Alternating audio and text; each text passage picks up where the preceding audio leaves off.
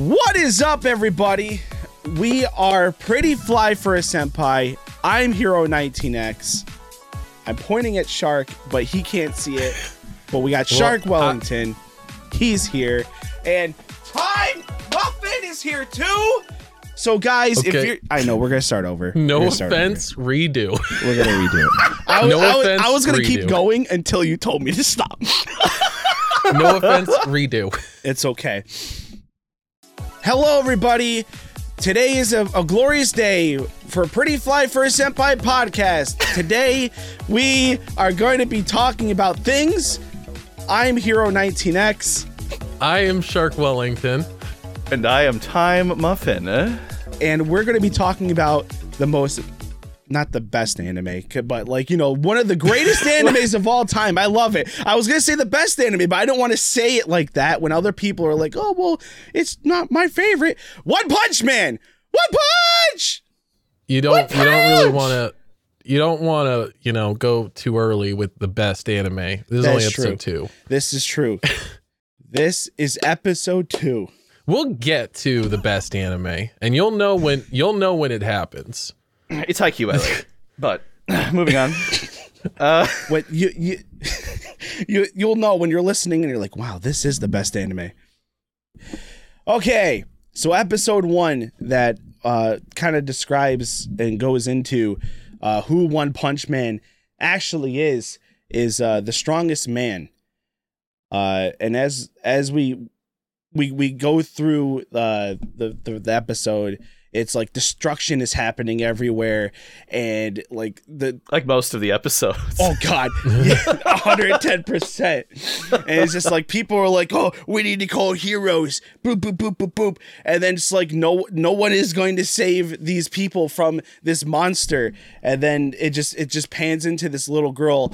I think it was a little girl. Yeah, little girl about to get whacked by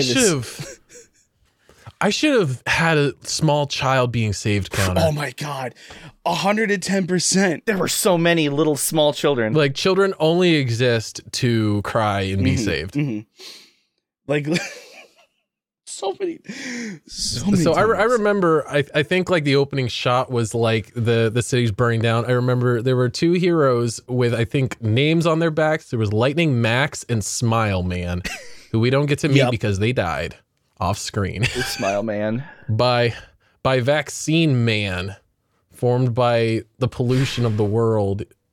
He gives like his backstory. He's like been formed by the pollution or something. He talks. It's like the stereotypical like shonen and like manga anime. I'm gonna tell you my whole tortured backstory, but really, if Captain Planet was just way more metal. Yeah. exactly. And then it doesn't matter because the enemy's all, you know, One Punch Man. The whole point. Anyway, Hero, continue.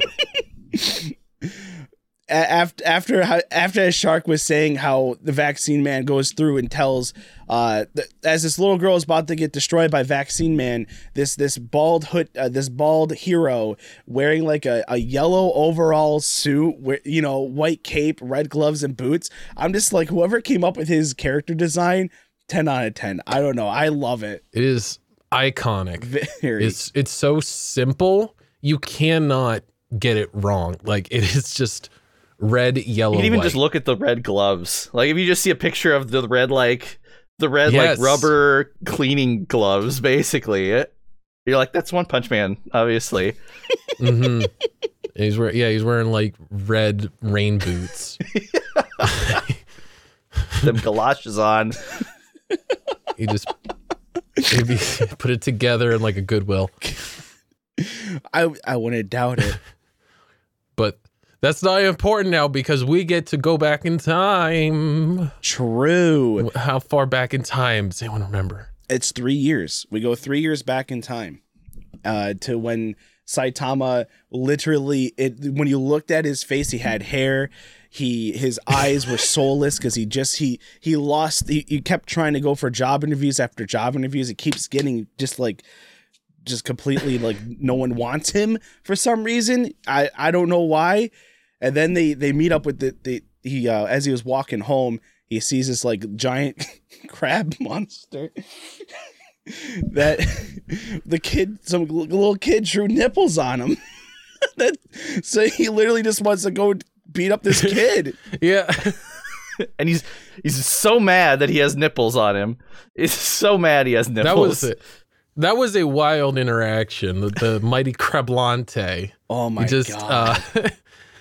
And the funny thing is, you don't really notice them at first. No, yeah, I didn't even notice it. Because like Saitama's like, what did the kid do? He's like, he drew nipples on me with permanent marker. I have claws. I can't wash them off.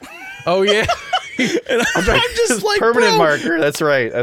Oh yeah, he's like, I can't even use a towel with these claws. Saitama could be a homeboy and just like, I'll help you out, but no, he just wants to go into legit, like just to murder this little chin boy. Oh my god! No, he's not a little chin boy. He's very big. The boy is little. The chin is large. The chin on this kid. It's a Crimson Chin origin story. I love how Saitama literally told him, oh, you gotta run. No, but my ball. Crab man. Yeah, no. Oh yeah, like no. So like the crab man goes for the kid, and Saitama stops him and says, "Sorry, I can't let you do that. Birth rates have been declining, so you can't just kill a kid." He has all these like really quick one-liners. I don't know that Saitama necessarily has much of a morality to himself. He just kind of seems to be, he just doesn't want the whole Earth destroyed, but like. He's just mostly like, it's like bored. Like that's kind of the vibe. Yes. Like especially later, you're just like, he's like, I'm over it. Just stop telling me about your backstory. I don't care. Will it take more than one punch for me to kill you or not? Oh, but the fight with Crablante really kind of gets you in the zone of what sort of anime you're watching, because he gives this whole spiel. I think like Saitama's getting beat up pretty bad in like the first fight, and then he just rips out his insides through his eye stalk hole or something. I was just like, like grabs an eyeball and just does like a front flip and just deflates him. That's like, yeah, it's so brutal. Like that's another thing with this anime is it's just like, it's all just so damn brutal.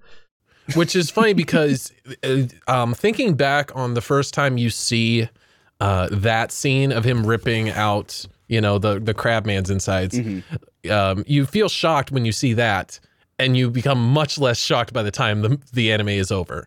By the end of it, you're like, oh yeah, this guy's just gonna be paste. At first, I felt the same way. I'm very queamish when it comes to certain things. When I first saw that, when I first watched the series, I was like, oh, and now, like when I was watching it again now for the podcast, it was just like, oh, it's just his insides.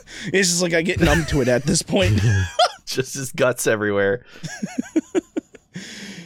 Oh man! So then after he rips the dude's insides out, it's literally that was the indication where he wanted to train to be a hero, and that's he trained so hard that he went bald, and he trained so hard that now every time that he just fights someone, he beats them in one punch, and that was his whole spiel, how he did it. The whole backstory. His quest. His whole backstory. He is looking for someone that requires more than one punch. Exactly. And he killed the vaccine man with one punch as well. So we've pretty much only seen him so far kill everything with one punch. Well, like the crab man wasn't necessarily a punch, but a punch and an eye suplex. What do you call it? I guess. A punch and an eye suplex. There are a lot of eyes in this anime. There are a lot of eyes in this anime.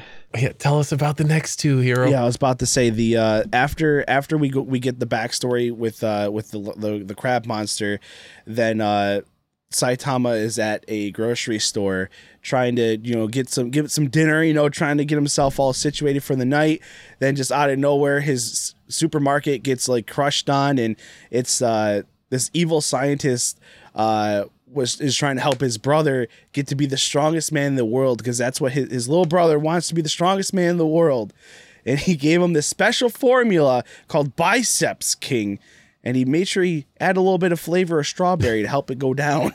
to help it go down. little strawberry science juice. I love that. I love that little bit of that little bit of extra dialogue. Yeah. That's what I love fighting animes, but then just when they add just like it's not stupid, but like just little silly stuff like that is just like, man, I know this is gonna be like on my top 10 anime. Mm-hmm. It almost feels like you're sort of the story we're watching is intersecting with other stories that we're just sort of passing through, because we got a glimpse of that guy's backstory and wanting to be super strong. But, there's like a million of these bad guys and all of them are in and out. It's amazing just how many bad guys and heroes there are in this world, and just how powerful these people are, and how most of them are just like the strong man who just like destroys an entire city by just moving his arm real fast. Yeah. Dude, that was crazy. And then literally like Saitama just pops up on his shoulder, just be like, oh, it sucks being the strongest man or whatever. And his brother's like, oh, get him. He taps the shoulder, but it was the wrong shoulder, killing his brother. It was such an emotional roller coaster. That was a fantastic gag. And I love the troll face too. Like when he smacks the shoulder, he's like, wait, what? And he looks at the bloodstain on his hand, and then he looks over at Saitama's face. It's just a little just a little oh man. And just it shows how strong Saitama, I don't want to say how strong he is, but like literally this giant dude is like throws Saitama, throws punches at him, and you just see him lying in the ground and just like with like a meme face, like, oh, is that it? Type of deal. And it's just like he just beats him one punch in the face. He goes, oh, whoops, didn't mean to go that hard. The animation was so dynamic as well with that with the little brother quote unquote fight, I guess.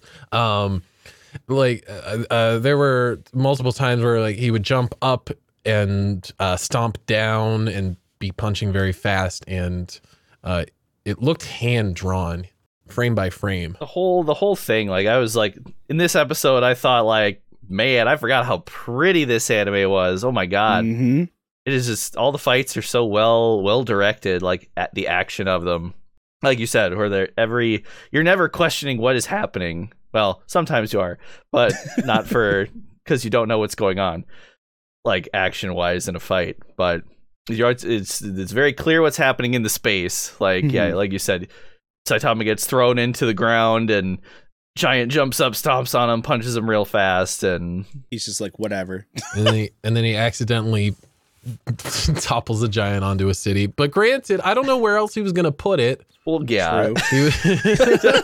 Don't know how you dispose of something like that. I guess he could punch downwards. I don't know.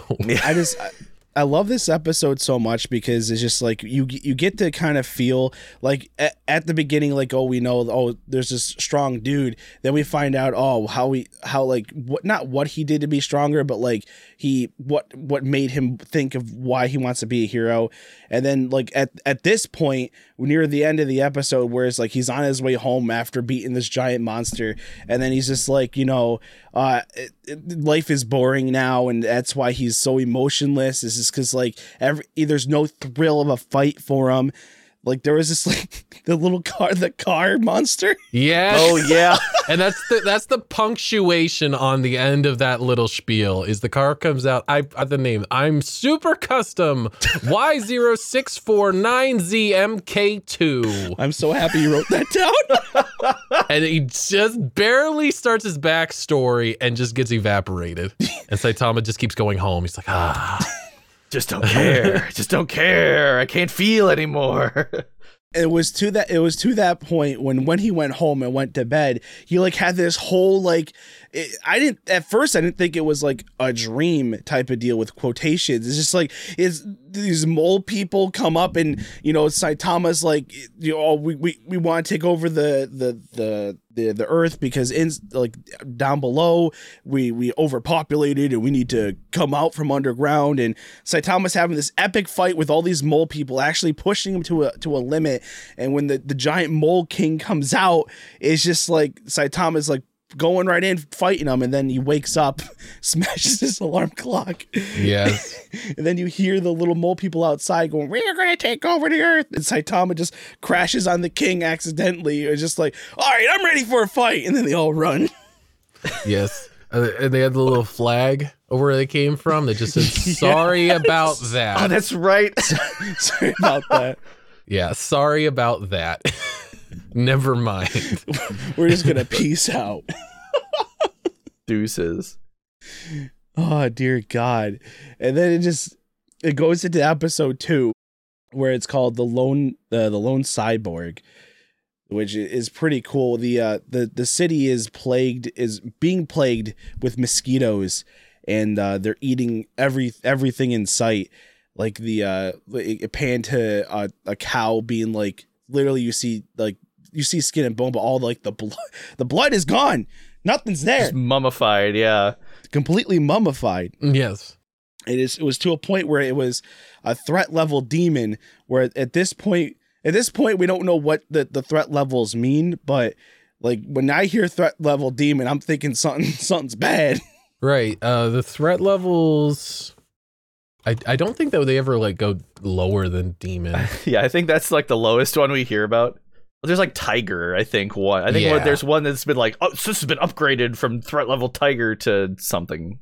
Yep, tiger was the first one. Right. Yeah, they never have a threat level tiger, because I'm sure that those are probably the ones that Saitama's super bored with. Shit, he's bored by dragon level threats.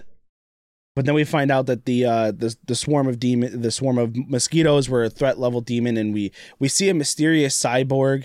You know, we don't know who this young man is, but I didn't know this random sexy mosquito girl. I'm just like, what is this so kawaii?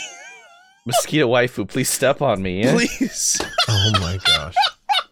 I'm just like, hello. I mean, of course, yes. Go ahead, take all of my blood. God.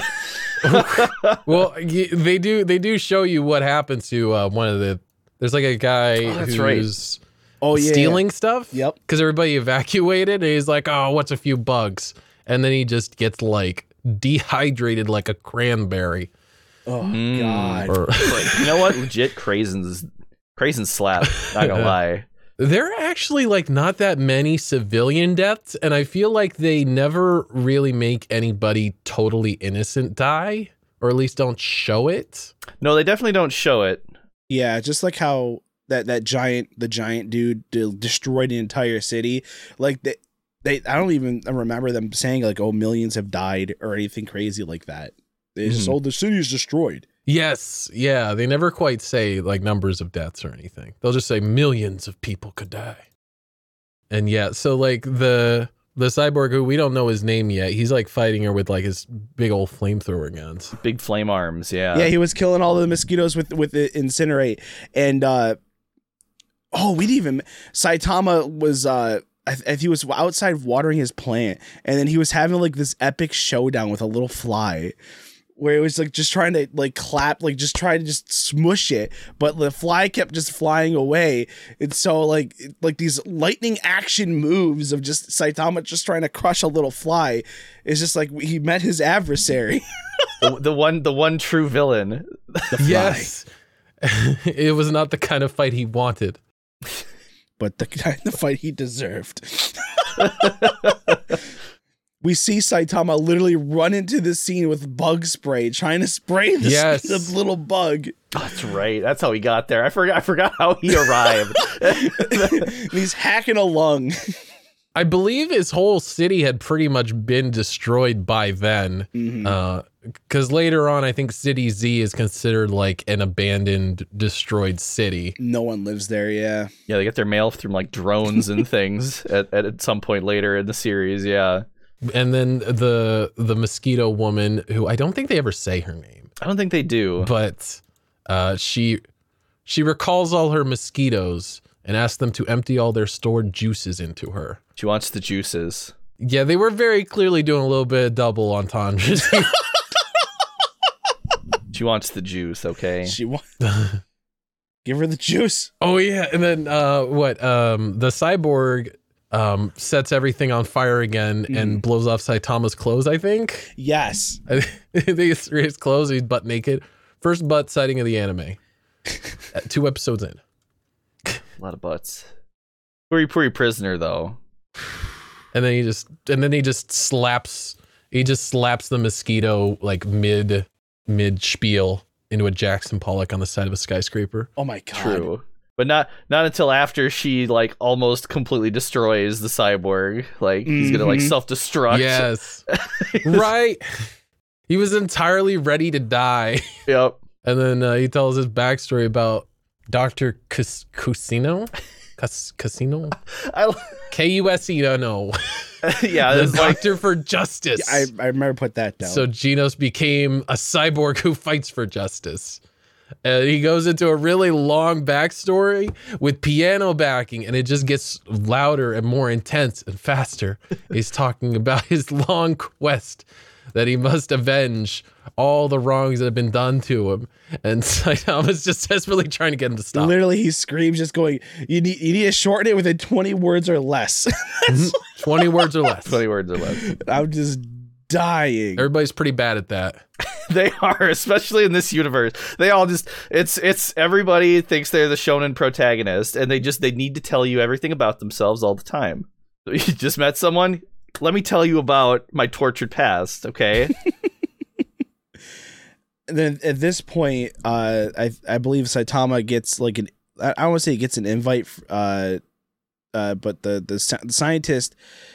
Some scientist wants to examine Saitama because the evil mosquito Uwu kawaii girl was he created her, and so he wants to find out why this one man can defeat this mosquito girl in so quick of time, and he sends like a bunch of like monsters at his house to try to get him to come to his evil lair. The House of Evolution. House of Evolution. Yes. Yep.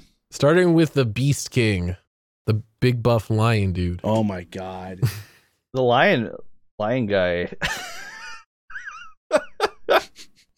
I mean, they send like a mantis and a gorilla and a lion and a mole and right, dude. They sent a whole squad. That literally Genos was dealing with the cyborg like ape guy, and Saitama gets pulled into the ground by the mole, and the lion's just trying to intimidate him, and it's just so funny how he just like, all right, we're gonna actually fight, and he gets out of the ground. He was like, oh, I got some stuff in my place. I love that. I took that quote down in my notes because it's so good. Oh man. Got dirted. I kind of feel like a bamboo shoot. Yeah. Yes. Like bamboo shoot. Yes. Oh shoot. You got dirt in my special place. Anyway. I knew it was like something place. I forgot they called it special place. and here is where we first witnessed one of his special finishing moves known as consecutive normal punches. Yes. So powerful. And it removes the entire upper half of the lion's body.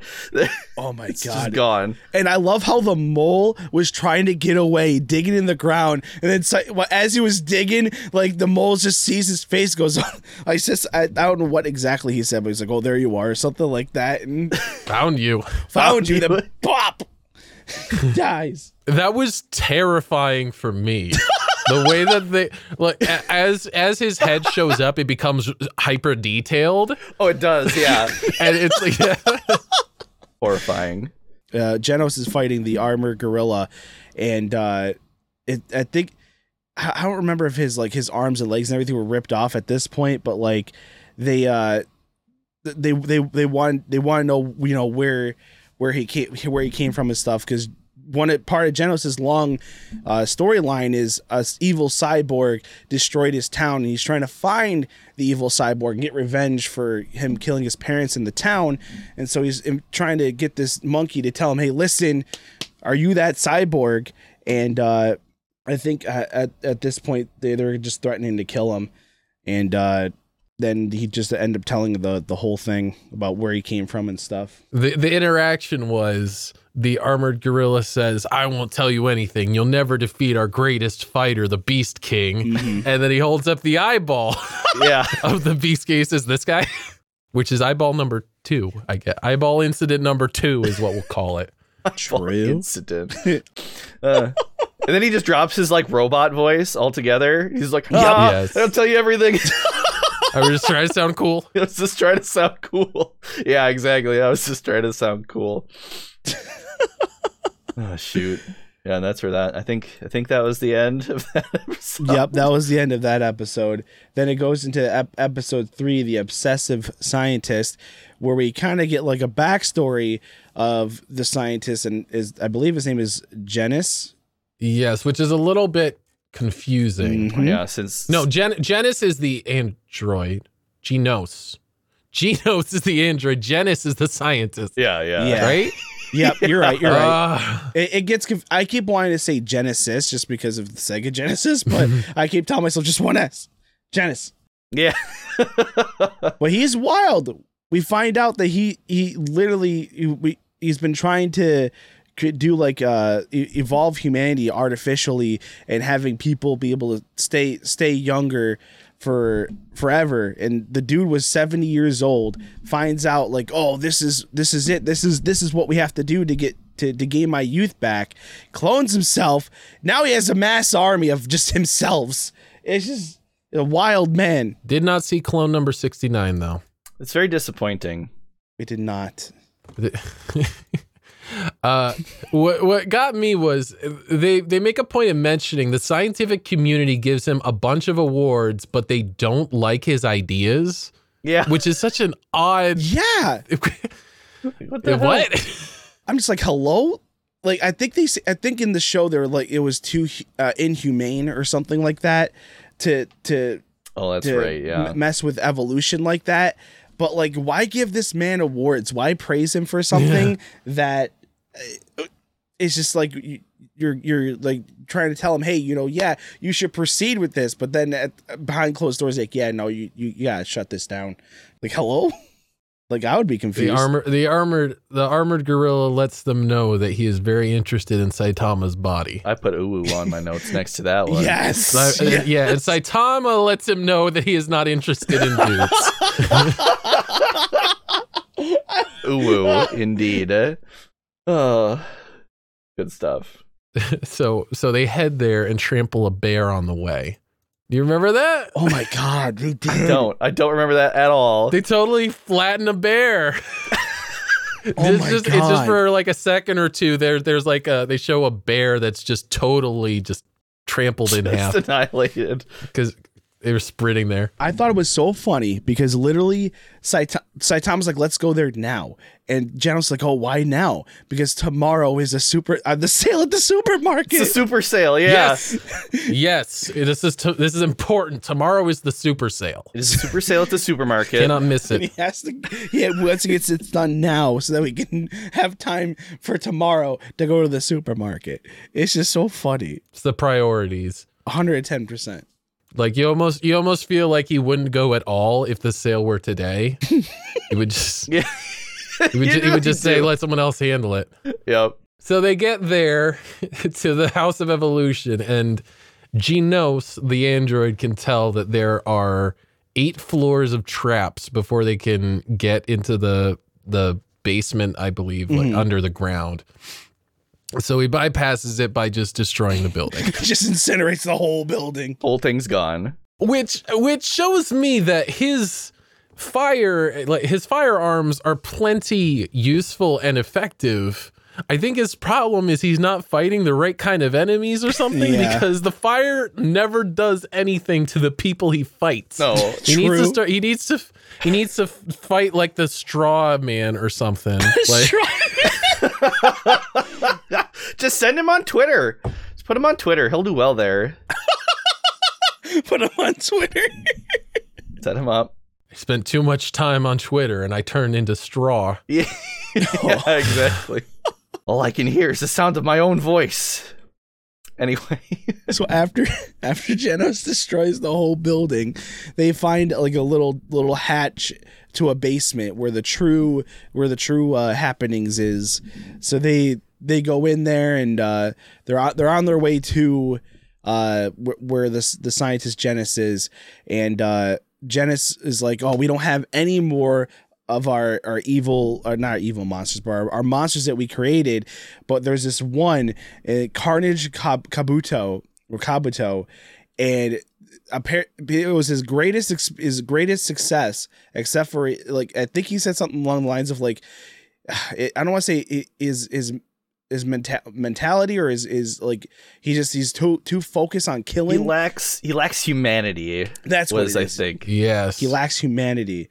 Because literally the dude, like, just to go in to talk to him, he had to send like mad clones in there, and he kills a bunch of clones to just like get it out of him. And then he's like, hey, listen, we got some guy who's coming here, we need you to, take him out. And as soon as like he mentions something about a strong dude fighting him, he grabs the scientist. It's like he's rushing down that hallway, and the dude's like bleeding. Like, yeah, I'm just like, is his arm broken? I don't even know what's happening. Right, and they charge down to trample Saitama and Genos as they're just walking along down this hallway. They're like going through a thing of flowers. They're just walking on in, nothing crazy. And it's just like, then you just see this giant bug. Like, this dude looks beefy AF, and he's just super dumb cocky, and he tells Saitama to come to the training space where it's like a huge white room, so they have a lot of room to actually fight.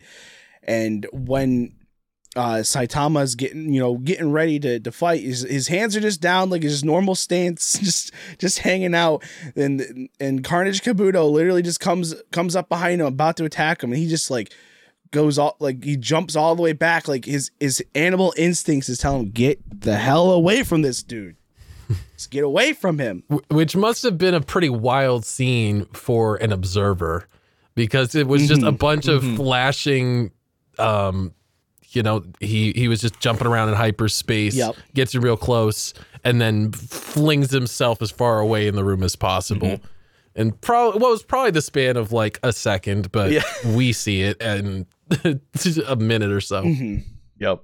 And then Saitama starts revealing he says he's finally going to reveal his secret. Yep. Secret to his superpowers. The big secret. Turns out his regimen is just normal fitness. He just does push-ups and sit-ups, and he runs. There's squats in there too. Oh, that's right. There's squats. I forgot. Oh, yeah. It's 100 push-ups, 100 sit-ups, 100 squats, 10K. All right, but you forgot the most important part, every single day. That's right. Yes, every single day. The 10-kilometer run, he has to do it every single day. When it's cold outside, no heat. When it's hot outside, no air conditioning. It's gonna seem like you're going through hell, but you have to stick through it every single day. And you need to have 3 meals a day. A banana is fine. But a banana in the morning is fine. A banana. I love it. I knew you guys would get the banana part down. A banana is fine. I'm like, oh, great. Thank God, Saitama. We can have a banana. The potassium. Everyone says he must be lying or messing with them. But he says, that's really all I did. It's just normal fitness, says everybody. That can't be a secret. It was to the point that Carnage Kabuto was so, like, he got so mad because he's like, this can't be it. And he goes into his Carnage mode. I like the design of it. Literally, it's just it was like a bluish purple. Like, his skin turns bluish purple. He has like neon green like for his skin, and it's like he's going in punching, giving brigades of punches to Saitama. And while this is going on, Saitama's slowly realizing, because Carnage Kabuto says when he goes into Carnage mode, it's for a whole week, and he's like, I'll be doing this all till next Saturday, and then he's just like, wait a second, next Saturday, I made a terrible mistake. This is terrible. Next Saturday, that means today is Saturday too. And if today is Saturday, Today's bargain day at the supermarket! And they The uppercuts Carnage Kabuto. I love how as soon as he says it, boom. Just pastes him. Yeah. And literally after that, he like Saitama's all like flustered, and Genos like, it's okay. They close at 10 p.m. We still have a chance. And Saitama's like, really? He's all giddy, and they're gone. They just disappear. And literally the scientist dude is just like, yeah, okay, I'm done messing with evolution now. I'm good. Genis says, it appears I am the one who must change. Yes. And then we get a nice close-up of a little bit of snot running down his nose. Dude, Beautiful. The snot drip. It was very theatrical. The snot drip zoom. Oh, man. And then kind of at the end of the episode, you see some government folks. Or was it after the credits? I can't remember. Anyway, it doesn't matter. But there's some government folks just hanging out around the site of where the House of Evolution was. And they're like, oh my god, is this the cyborg man who did it? I think so. And then they have like a file with Genos' face on it. Not Genis, Genos. Cyborg. The cyborg. Not the scientist.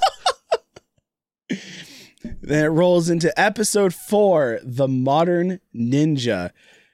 This was one of my favorite episodes too, where at the beginning of the episode, this bunch of group of bald men are like, the dude's called Hammerhead, the leader. And he says, why do we have to work? Can't we all just share? We're all our slaves to work. Work isn't fun. No one wants to change society. And if people want to work, let them work. I don't want to work. I'm just dying. It's just, I'm just dying with like these dudes. They really just don't want to work. They just want to support to create a better world of just not working. Like, I don't know how that would work. The Paradisers. Yes, the Paradisers. Which to me sounds a little bit like a cult. True. Like, and it blew my mind. Like, when you first see this gang of bald men, you're thinking, oh, these guys are nothing, and then like you literally see one of them just wind up and punch and break a whole building, and then you just find out they have experimental battle suits that they stole. And I'm just like, hello, like, are they strong as Saitama? The worst part was that was the wrong building. Yes, and they're like, punch a different one. And the dude was like, it's okay, everyone makes mistakes. It's important that we learn from our mistakes. Yes. I'm just dying. Like, bro, I think you killed like a bunch of people. But there's like, oh, it's okay. In this world, no civilian dies, so I guess it's okay. They had meant to bring down the building of Zeniru. I'll call him Zeniru. The richest man in town who has a golden turd on his personal skyscraper. That's all I put, which is golden turd. Yes, that's all I put was golden turd. So I'm just like that. I mean, oh, then we get after they destroy the building, we see a little bit of the golden turd. We see like of this masked man taking down a balloon to help out like a little kid, and he's one of my favorite characters in this anime of all. Oh yes, like he's just amazing. Bicycle guy. Moomin Rider is best girl. He is best girl. I'm so glad that you guys like him as much as I did, because I was gonna say I think he might be my favorite character, even though he's not a main character. He is the only one in this whole entire anime that I really feel actually is a superhero. Yeah. Like, actually, Mm-hmm. Why couldn't he get cool superpowers? Yeah, he's the one that deserved them the most. Moomin Rider deserves superpowers, damn it. He's the best girl. It's what he deserves. He literally just thought, well, I mean, I ride a bicycle a lot. That's something, right? And it's after we see that scene of Moomin Rider take down the balloon, I wrote this down. So Tom had a nightmare that he's playing rock paper scissors with someone, and he just goes, "I won't play rock paper scissors since there's a booger on that finger." Yeah. It's a booger nightmare. That's his nightmare. Not like a scary monster or anything crazy. Just do rock, paper, scissors and someone having a booger on their finger. And so Bicycle Man is on his way confronting the Paradisers. Saitama isn't interested until he realizes that the Paradisers are all bald men. Yes. They stole his look. They stole his look. They did. So he runs off to go show them the what for. We get sweet kickstand. Yes. Get sweet kickstand Sakuga as Moomin Rider rolls up. Oh.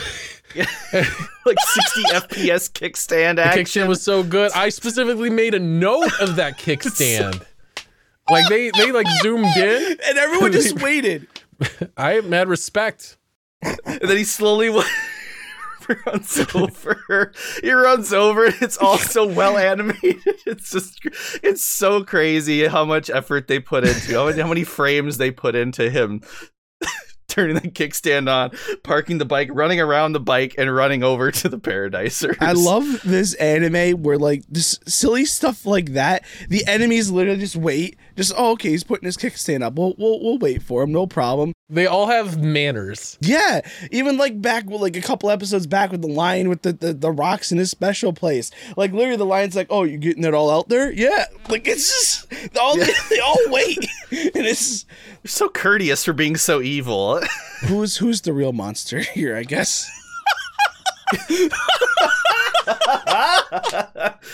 So we are treated to a rousing, inspirational speech given by the Moomin Rider about being the rider for justice and how he will defeat these evildoers. And then next we see him, he's got his head cracked like an egg on the pavement. I think I remember, I was afraid he was dead. I was like, cause he was like face down with like blood coming out of his skull, but apparently he was fine. He had a helmet on. Hey, that helmet and goggles helps out a man a lot, from getting punched. Always wear your helmet, kids. That's the lesson I learned today. And then we roll up into like Gorgeous George's house. And he's just super pissed about the Paradisers wanting to, free the proletariat or whatever. He asked the ninja that's in his house if he can do anything about it since he's under his employ. He has a spare ninja sitting around. He does. He's just chilling. He's just like, you're lucky that, today was the last day of me being employed by you. You're lucky this is happening right now. Like, wow. Yeah. Bro. I get a little dose of his speed before, he just leaves. Dude, like literally, then it's like the Paradisers versus, we find out his name is Speed of Sound Sonic. This dude literally like chops I think he chops every single one of their heads off except for Hammerhead, the leader. I'm just like, bro, you're so fast, like Sonic fast. He's Sonic, you gotta go fast. What's kind of funny is there's no blood in that part, which they could have put in because there's blood in other parts, but it almost looks like he's just popping the heads off of action figures when he does that. It does. It is very evocative of what that would look like. Yep, they just all pop up because they all get like some good aerial action where they shoot up into the sky after he cuts their head off. Maybe he's cutting it off so quickly that the blood is drying at that point. I don't know. He's cauterizing the wound as the blade goes through. Oh. After all his gang is been defeated, it's just Hammerhead versus Sonic, and literally he just starts throwing rocks at him, and I Speed of Sound Sonic realizes after it happened, but he lined up all the rocks in almost like a bowling alley type of way, and he grabs another rock like he's gonna like throw a bowling ball, and like Sonic's like, oh no, I know what he's gonna do. That pulls out a tree out of nowhere, goes plack. Just pulls out a giant tree. Where do you pull the tree from? I'm so confused. I'm so confused. Shows up behind him and just throws a knife in the back of his head, and we think he's dead. Which is funny because he's the Hammerhead is the one guy where his superpower is like having a very thick skull, and everyone aims for his skull. Yeah. So he keeps randomly surviving because people only aim for his head. As he's running away with the knife in the back of his head, he says, "Thank you, mother, for this thick skull of mine." Yes. Thank you, Mama. Oh my God. Oh man. And then I after that part, Genos was getting an upgrade from his scientist daddy, and he's going on and on about Saitama, and it shows how much Genos like really looks up to Saitama. He says, "Doctor, you saved my life once, but Saitama has saved my life twice, so like I kind of owe him more." Sorry, bro. He's keeping account. The tab rolling. And the scientist man was just like, "Oh, listen, I got something for you. They'll make you even stronger than Saitama." And then you see like in the background like another set of arms and like a skeleton of some sort. And that was a lie. Because he doesn't. It's pretty much impossible to get stronger than Saitama. So, Bob Tyler, the creator. Well, that was a fucking lie. 100%. Yeah, that was. Yeah, didn't quite work out that way, did it? And then Saitama and Speed of Sound Sonic meet up in the woods, and Sonic is like super excited just to kill people at this point. So he's zapping around and just trying to get a hit on Saitama, and Saitama's just like sitting there and asking, "Can I leave now?" So eventually Sonic just goes right in for it, and all Saitama does is step aside and put his fist up for a Sonic Speed nut bust. my notes here say, "Oh damn, he a jumping bean. Oh no, his beans." Those are the two lines. I'm just blown away by like how like his fist was up there, and you see his crotch just hit his fist, and it just like they literally put some type of like motion in there. Like they wanted that to be a very detailed moment. They had reference material. Someone had to spend painstakingly animate that. The one guy on the team is like, "Please don't tell anyone that I begged for that animation job." He wanted it so bad. And I love, after that happened, we get a technical difficulty screen. It's like, oh man, oh my God. So Sonic vows to kill him later. He doesn't need to do it right now. He'll do it later. He's standing there threatening while he's shaking with his lead knees together. He's just in so much pain. "I have decided to allow you a draw." Need to go rest. But Saitama realizes nobody even knows who he is. Yep. And that's when they introduce the idea of the Hero Association. Because Speed of Sound Sonic didn't know who he was. Yes. And self-proclaimed heroes are just weirdos. That's it. Yeah. Which I don't really particularly know the difference. Like, I mean, if you kill a giant monster, you kill a giant monster. Like, I wouldn't care if they were registered or not at that point. Like the whole misinformation deal, you know, it's not real. It didn't. That big monster that destroyed half of City Z didn't happen. Don't worry about it. That's what big tech wants you to think. Okay. Anyway, Saitama and Genos, they end up wanting to sign up to join to be an actual official hero. I believe in this episode, Saitama said if Genos does it with him, he'll actually take him on as his disciple. And after the credits, Hammerhead gets knocked out by like these creepy robots. Because I guess they let him steal the suits. I don't know. I don't remember even seeing these robots afterwards. I'm just confused. I don't either. Yeah, they just kind of come and go. I'm just like, okay. And this is where he said, "Thanks for giving me a thick skull, mommy." Yes. After they hit him in the head, because of course they just want to hit Hammerhead in the head. I think at that point they were just making a joke of beating him up repeatedly. Yeah, probably. I don't think there was a story need for those robots. I think they just were just beating him up some more. He just deserved it, okay? Then we go into episode 5, The Ultimate Master. Yeah, but it pans into to finding out that Moomin Rider is the top ranked C hero, number 1 in the C rankings. I believe, this is the episode where they actually go in and do the tests to become an official hero.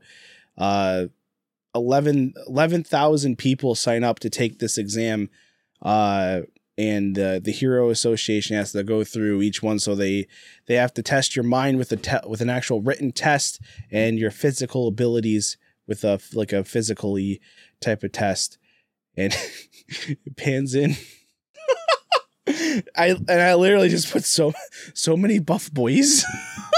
There's just so many men, just no shirts, just have like these, like, I don't want to say speedo-y like underwear on, but like I said, look at all those budgie smugglers.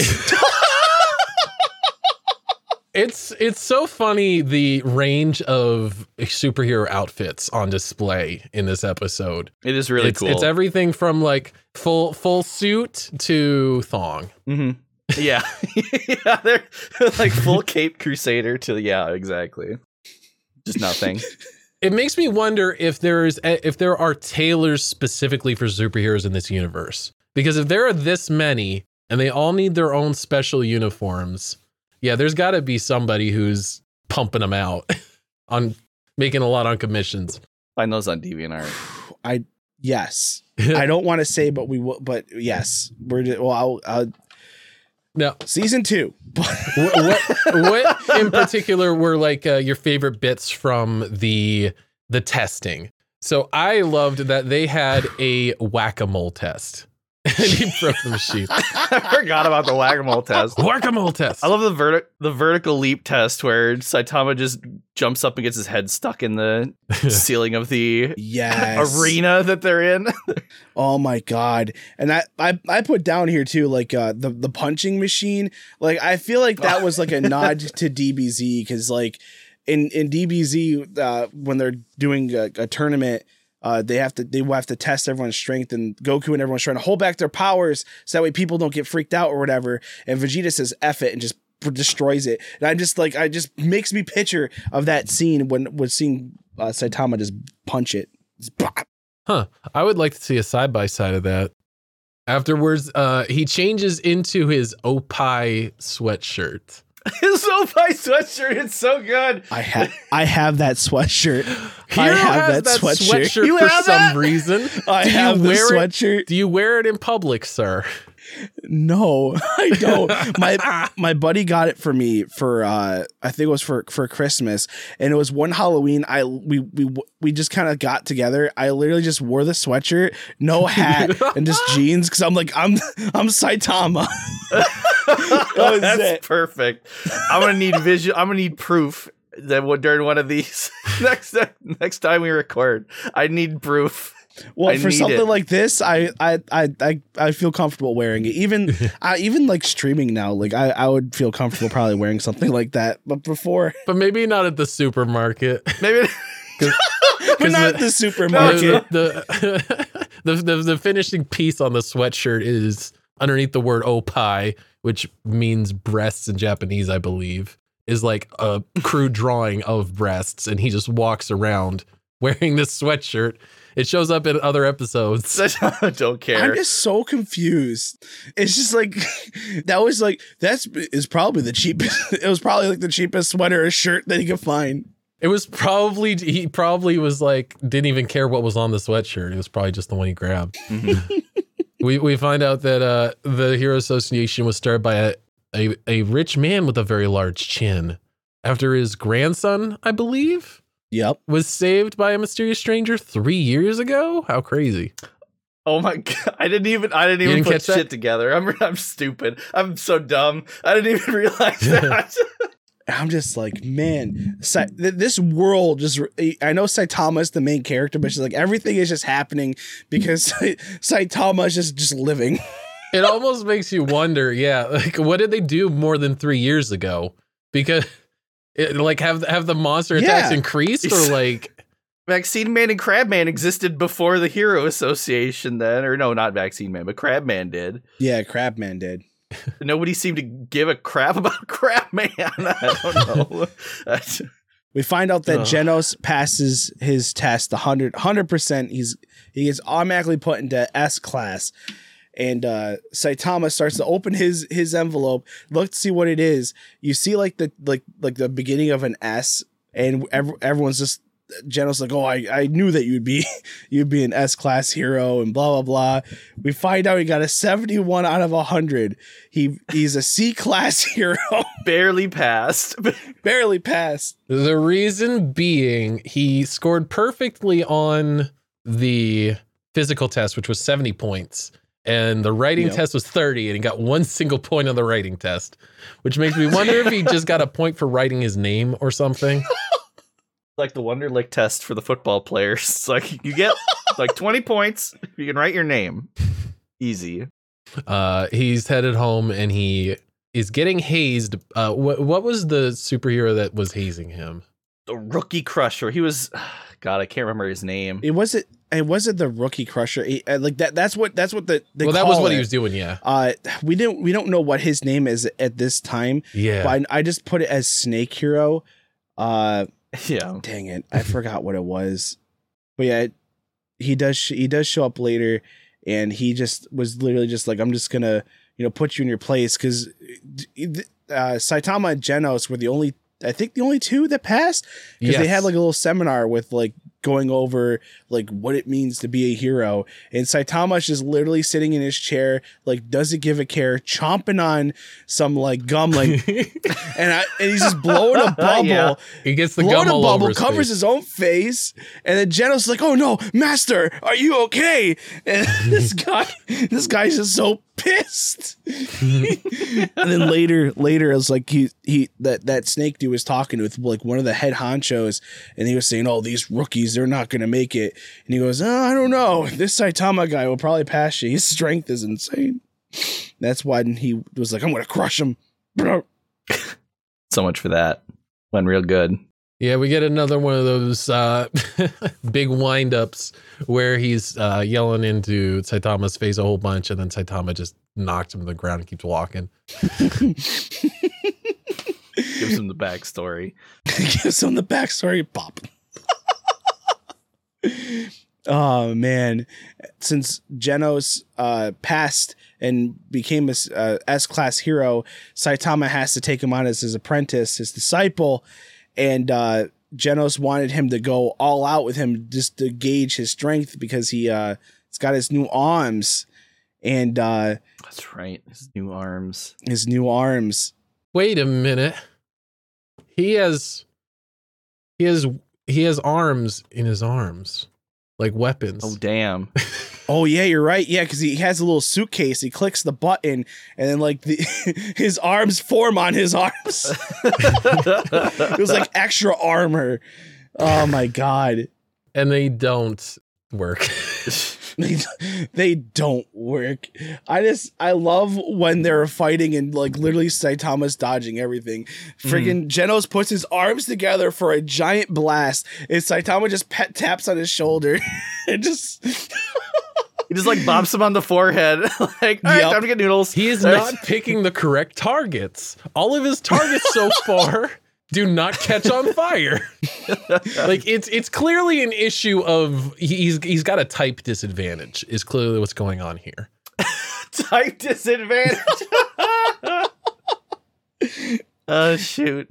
It's like it makes you think how strong really is Saitama, just because like at that point when he bopped him on his head, he cocked back his arm ready to punch him like full force because Genos wanted him to go all out, and you just see in kanji death, and then just like he stops and just like air just blows by him.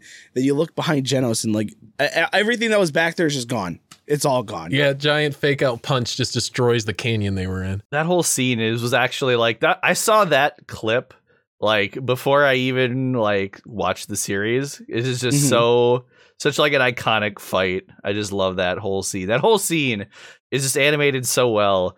It's probably one of the prettiest fights in the whole series, besides maybe the final one. Yeah. which has maybe some just wilder scenarios in it. But I did like after they are done with that fight scene, they go and get spicy noodles, and they take the spicy noodle challenge, which I think it's $10,000 or 10,000 yen or 1,000 yen. 10,000 yen. Nope, 10,000. You're right. To join it, and you can win 50,000 if you finish the bucket. And Saitama actually fails the food challenge, and Genos does it no problem, which I thought was kind of nice to at least have to have Genos be better at something. Which again, Genos is good at specific things that Saitama is not. He's just not. He's trying to do what Saitama can already do for him. He needs to, he needs to find meltable targets or spicy targets. You out camping, need a fire, boom, Genos got you. Find a target with some dried skin. Find a plant monster, a dryad, maybe that hasn't been in a rainstorm for a while. Okay, come on. Oh man. And Genos is pulled out to talk to one of the other superheroes, but I think all that they end up saying is like, welcome to S rank. Yeah, it's Omni Mask.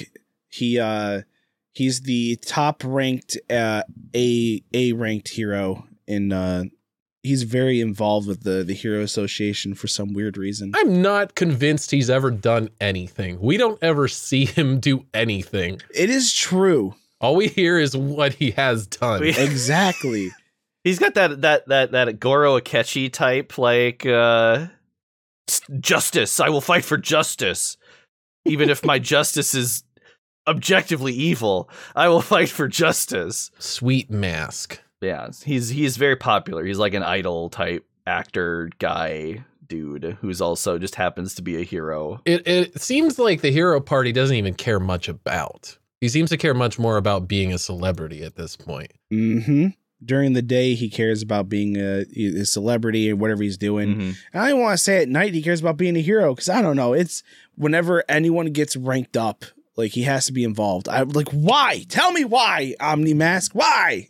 It's like Saitama could literally just flick you like a burger or a booger off his hand. Like a burger. Flip you like a burger. Like a burger. Just don't play rock, paper, scissors with them, okay? Oh man! After Omni Mask leaves him, then all these girls are like, "Oh, Genos, you're friends with Omni Mask, leave me." And Saitama's just all jealous. He just wants to has a fan club. That brings us to episode 6. Yes, episode 6, the terrifying city. We find out that Genos is staying with Saitama, and Saitama wasn't expecting this. And there was something that he said. Yeah, he can't think of anything inspirational to say.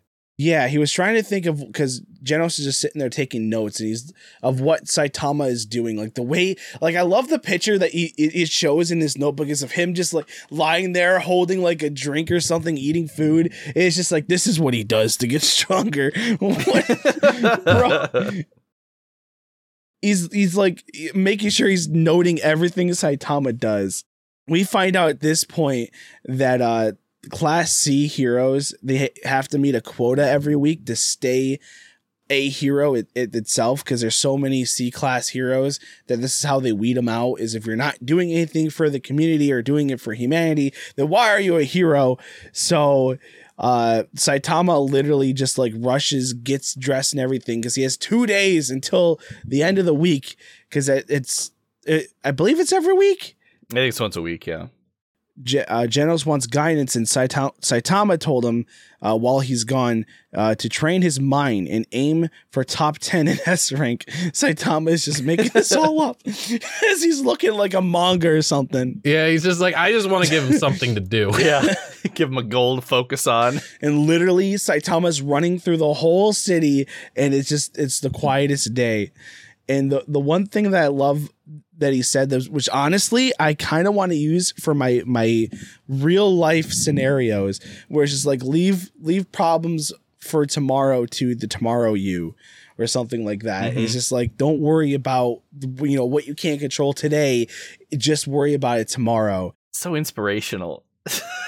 It is. Yeah. I'm literally just like, Why am I gonna be stressed out about this today? I'll just be stressed about it tomorrow. Great, perfect. And then tomorrow comes and you just stress about it the day after.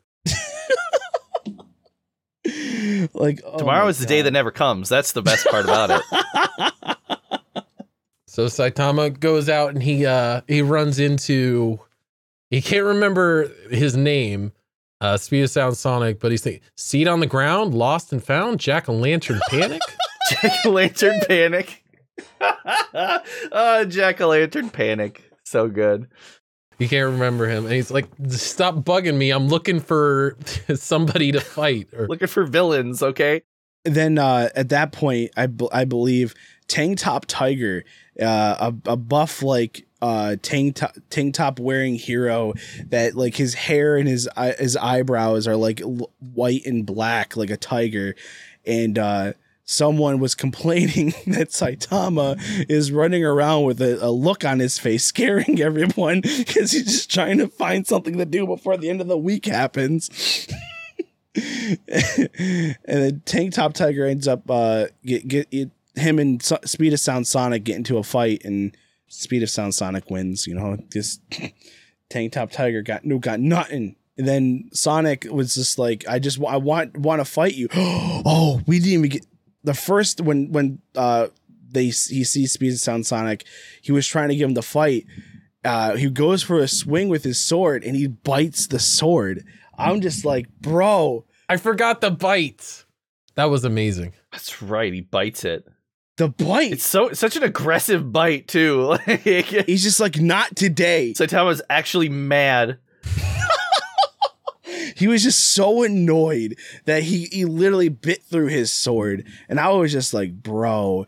And now the Speed of Sound sounds like, oh, what? The only way for me to get you to fight is just like destroying buildings and stuff. And that's what happens. So this is what he does. He starts throwing around buildings, and Saitama starts getting people out of the way of all the buildings. Mm-hmm. And he's like, saves the little kid. He saves the kid. Oh yeah. There's definitely another little kid. That's at least two little kids. And I think people come to stop him because they had reports of a bad guy, and they say, there he is, there's the bad guy. Saitama's like, hey, they think you're a bad guy. Hey, Sonic, they think you're a bad guy. What's up with that? It's like, I gotta get out of here and go find some bad guys to beat. He's like desperately trying to prove that he's worth Saitama's time. Oh man, Saitama realizes that Sonic is a bad guy. He just knocks him out. Just boom, that's just quota. Pop. There you go. One shot. Then we get introduced to a little green haired girl, but which is not really a girl, but she's, you know, not really a girl, like a little girl. Tornado is an S-ranked hero, and apparently she's super strong.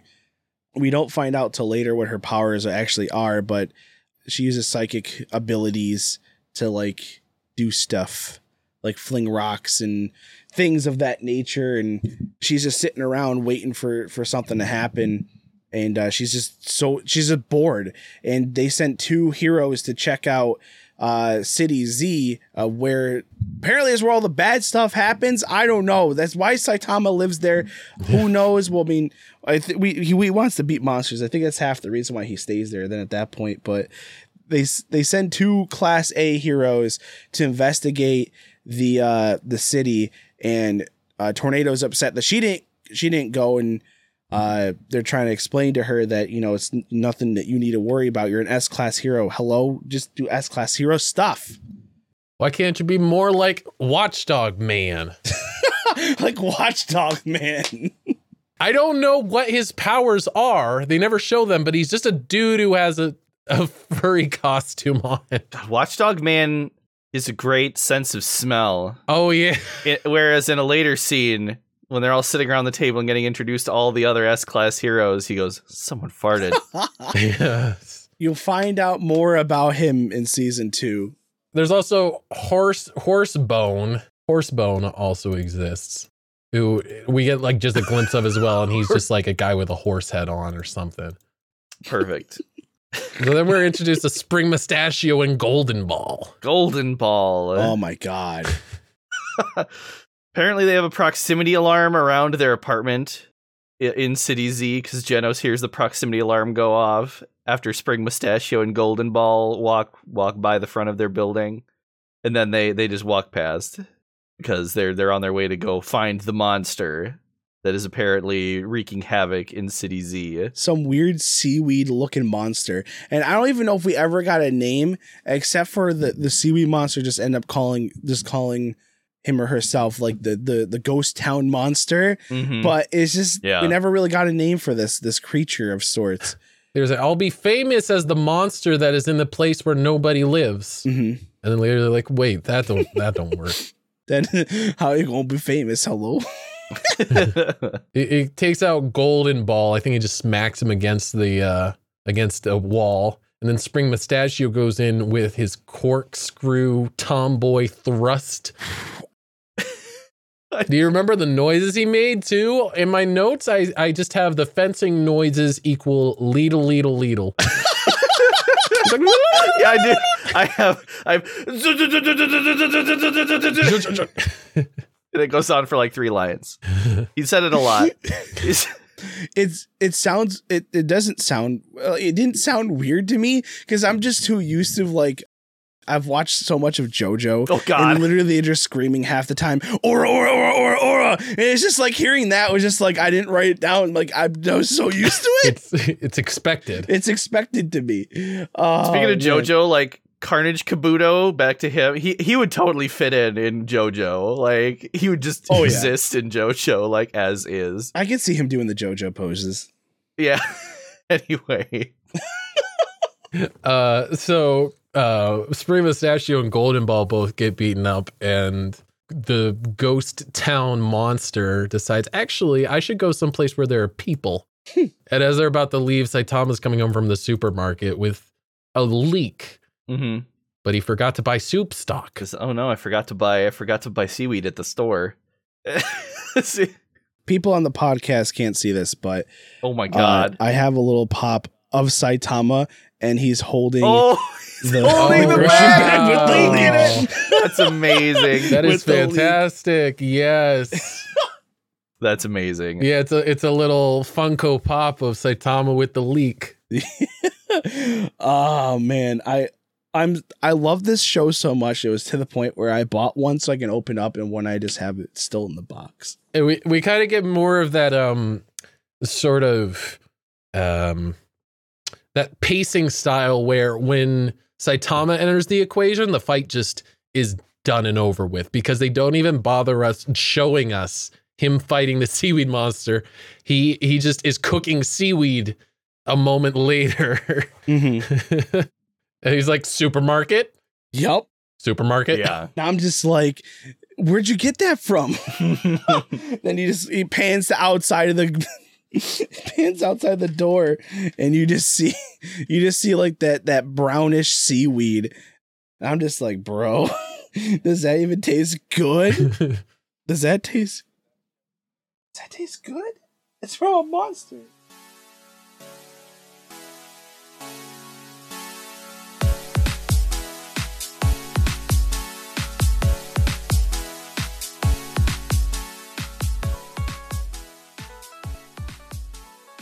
Hello to my favorite listener. I'm your audio engineer, Shark Wellington, and you've made it to the halfway point of the episode. Stretch a little and take a sip. You've earned it.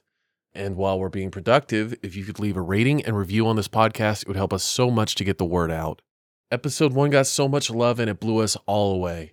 If you would like to say hello to your favorite senpai, all 3 of us stream on Twitch, and you can find those links in the episode description.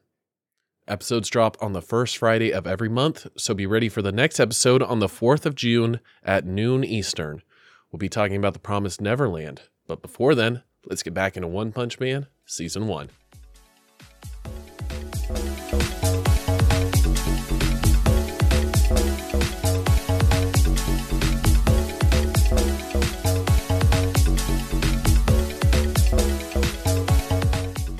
Episode 7, The Ultimate Disciple. Oh my God, yes. Or the big meteor is going to be hitting City Z, which is it's just so confusing because they say City Z had no one staying there, but then they're like, oh, there's half the city people are staying there and half there's not. I was like, what is it? Make up your mind. Which is it? Yeah. Which is it? Please. They're definitely cursed at this point. It's like, in the entire world, a meteor is about to fall on City Z specifically. Yeah. And people actually don't even seem that concerned, just for the fact they're not really concerned until they're like, well, actually, this could also affect the other cities too. all the S rank heroes aren't that interested. They become a little more interested when they hear that the destruction will also spread to some of the nearby cities. But nobody cares at all. No, like this is kind of the first time we get a glimpse into like how selfish the heroes kind of are, that they just don't even feel like going. Yeah, like all like 15 of them got called and like only 2 showed up. It's like Genos and yes, Silverfang. The martial artist who's like, what is he gonna do against a giant meteor? He just showed up, and the only reason he showed up is because his dojo is in City Z that's been like maintained for generations. He's like, I just figured I'd show up. I don't know. Can't really do anything. Basically, he tells Genos, we're screwed, so leave. Yeah. But he wants to try to use his fancy new arms on the meteor. Then Genos and Silverfang go down to where at the city and about to help take out this meteor. Then they meet Metal Knight, I think the name is Bofo. Is the actual guy who is controlling Bofoy? In my notes, it's Bofoy. Bofoy, yep. That actually controls Metal Knight. He's not even there. No. He's not even there. And he's not even there to save the city. He just wants the material from the meteor. And he wants to try out his big new missiles. Yeah. So he just shoots like just a bunch of missiles at this meteor and literally does nothing.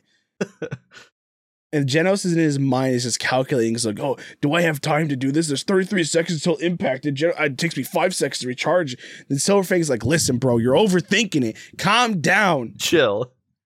I have specifically noted the quote. I know what quote you're going to say. You are far too young to worry about failure. Muddling through his best, what you do won't change the outcome. Okay. So he's like, yeah, okay. Literally takes the core out of his chest, plugs it into his arm, just a giant like inferno just comes out of his hand. And then Silverfang just goes, I think the meteor is pushing back. And Genos is like, really? He goes, nope, that's just my imagination. Goes, you stupid old fool. Oh, man. I'm just dying.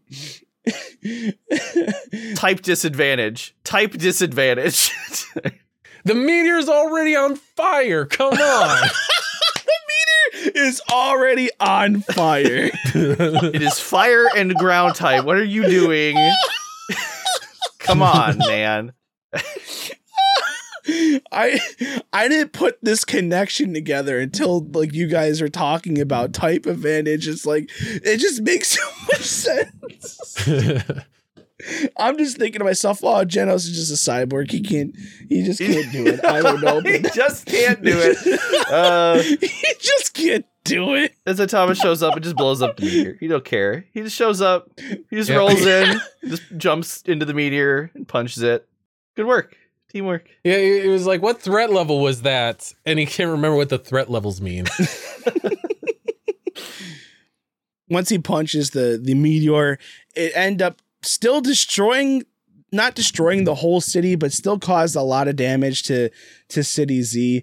And I love how, so I forgot who quoted. I think it was I don't know if it was the news people or no, Saitama did. He goes, no one died, so it was a win. So it's a win. No one died. Who cares about the destruction? People are making Saitama out to being a real bad guy because he caused the destruction of the city, even though if you didn't do anything about it, people would have died. No one died. It's a win. Well, Tank Top Tiger, who we had run into the last episode, I believe, came back with his big brother Tank Top Black Hole, which I don't follow. Yeah, I don't get that either. I forgot what the direct quote was, but he's like he can crush things with his hand with like a certain like amount of pressure. I have it 2,800 PSI.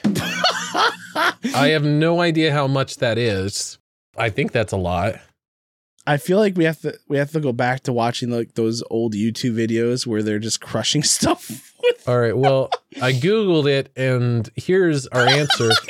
Is 2,800 PSI is 1.9 e to the 7th pascals. So that's, if you're wondering, that's how many that is in pascals. I believe in this episode too, we do end up finding out what the different the different levels. Tiger was a massive loss of life. Demon was a halt the function of the entire city or destruction of a city. Dragon is destruction of multiple cities. Then God threatens human extinction. Mm-hmm. It's kind of that SCP thing going on. Mm-hmm. Yeah. And so Black Hole Tiger and Tank Top Tiger, they're like, well, this guy doesn't care about getting in a fight. And so they think, oh, we're going to ruin his reputation instead. So they start doing a big grandstanding speech about how much of a jerk he is for punching the meteor and causing it to shatter stuff, somehow totally disintegrating it, which is a weird kind of, like, they kind of keep doing that a few different times in the series where there was no way to totally eliminate, like destruction. And for some reason, the heroes are meant to just totally vanish the threat somehow. Yeah. Which they do a lot to like minimize Saitama's like just help in general. Like, exactly. Like, well, I do remember.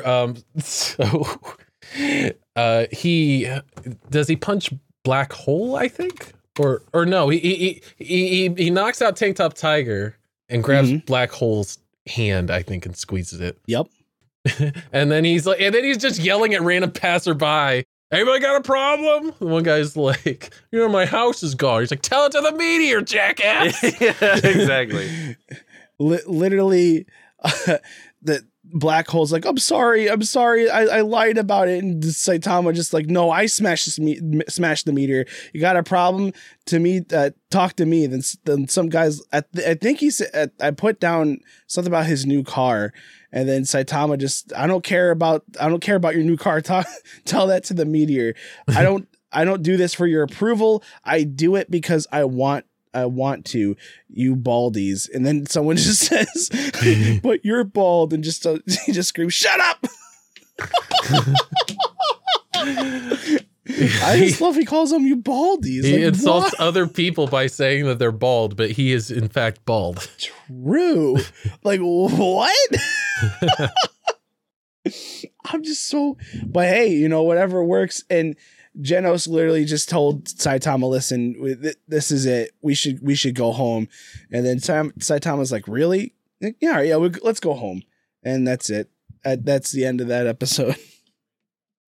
And this is kind of like the start of like, it's not even like the start, but you notice like even at the beginning, like Saitama does X, Y, and Z, and no one knows who he is and knows what he was doing.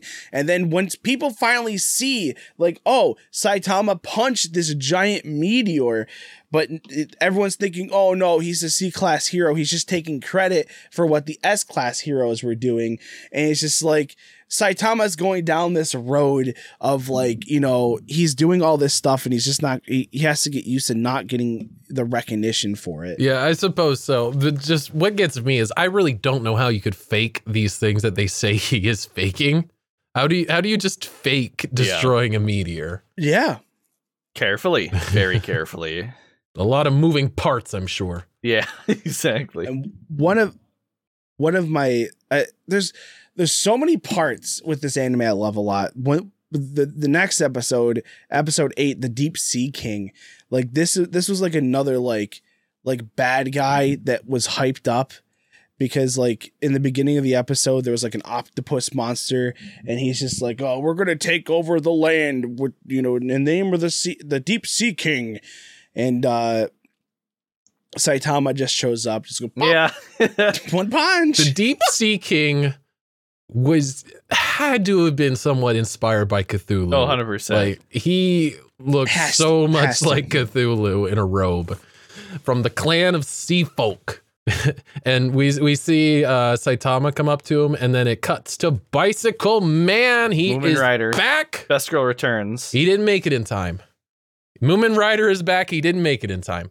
Yeah. The Deep Sea King is already severed from his bottom half. All we see is his legs. Or no, that's not the Deep Sea King. That's just one of his dudes. One of the sea folk. Yeah, it's one of his minions. And there's this goes back to like how we were saying there's so many monsters and there's not a lot of heroes, but there is, but we don't see a lot of them. But we see more monsters with no names. Yeah. It's just like I agree with what you were saying. I think he was definitely like a Cthulhu type of looking guy. So we're introduced to Stinger, Class A, rank 11. And his thing is he's just very good with his spear that kind of looks like it has like a conch shell on it. Yeah, I think I don't know. I didn't write down what it was made out of because he said it at some point. I think it's like supposed to be like a bamboo shoot or something. Yeah. I knew it was bamboo. I just didn't know like how in the heck can you, unless it's some thick bamboo stick that you carved or something, man. But just that top of the stick, how'd you do that? That is when we get to meet the Deep Sea King, who is a fascinating study in character design. Pretty great. He's basically a giant muscular sea clown. Yeah. And I think like the little pink things on his cheek, wasn't it hearts? Yeah. On his nipples. Or oh god. Where his nipples would go. Okay, it was his nipples. Horrifying. Actually, I don't think he had nipples. I think he just had hearts where they would be. Horrifying. And I think Stinger is having a really poor time against the Deep Sea King. I think the Deep Sea King actually kills Stinger. Yeah. I don't know. Stinger never shows up again. He's still alive. He shows up later. He does show up again. And they always kind of make it seem like they should have died, but then they're like, no, actually, I was just unconscious. It's fine. Puri Prisoner shows up on the scene. Class S hero. He has this blue stubble, and he's perfect. He went to prisoner because he could not resist attacking beautiful men, which I had a weird feeling that Time Muffin was gonna like this guy a lot. It's just like say, oh damn, he a snack though.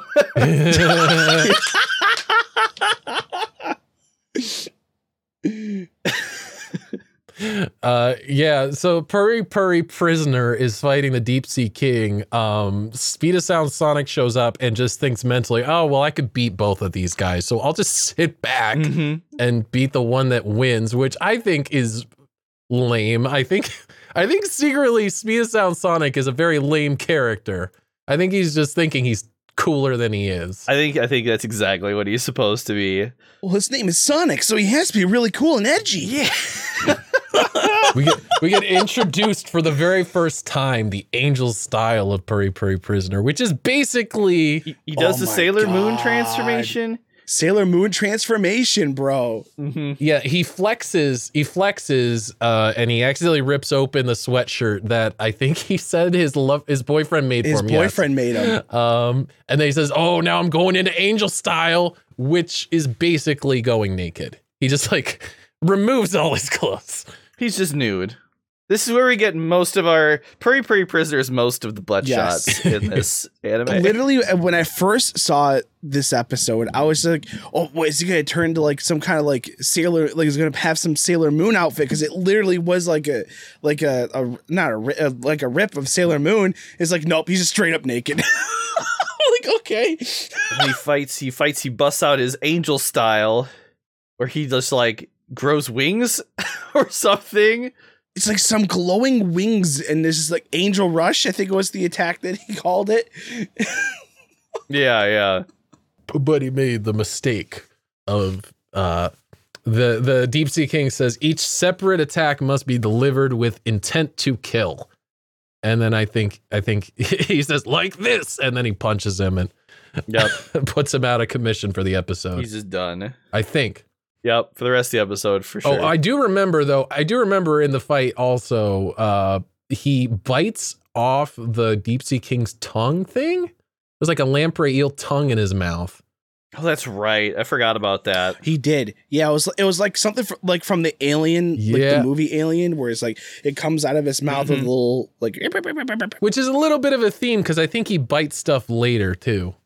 So one of his moves is to bite. He just bites. He's bitey. What can you say? And then the return. You love him. He bicycles. That's right. The Moomin Rider is back and he is respecting the red light. He really does respect it. We get a scene where he's just sitting there at a red light waiting for it to change. I don't want to kill the momentum, but we missed another butt shot with right. Speed of Sound Sonic versus the Sea King. I forget why. Because he was fighting with them back and forth, and as like the Sea King was like slicing him, because at this point it starts to rain, and the Deep Sea King gets, I don't know, he gets kind of like I'm going to say this reference, but I don't know if you guys will understand it, but it's like a Zorban from like DBZ, where he can turn, he's like a handsome young man, and he turns into like this ugly monster, but is super dumb strong. And it's just like, he's so much faster when he's in water, and since it's raining, like he got so much stronger, and he was like slashing at him, and it was, I guess, just ripping off his clothes, and then Sonic was just like, all right, I'm gonna come back with my weapons. And he literally just like pieces out. Well, I have decided I want to kill you with my weapons now, so I will go get them. Go get my weapons. Yep. Yep. And then we get to see Moomin Rider respecting the red light for a glorious 10 or 15 seconds. I literally put down, just Moomin Rider stops at a red light. Like, that man, God bless him. So much respect. So much respect for the law.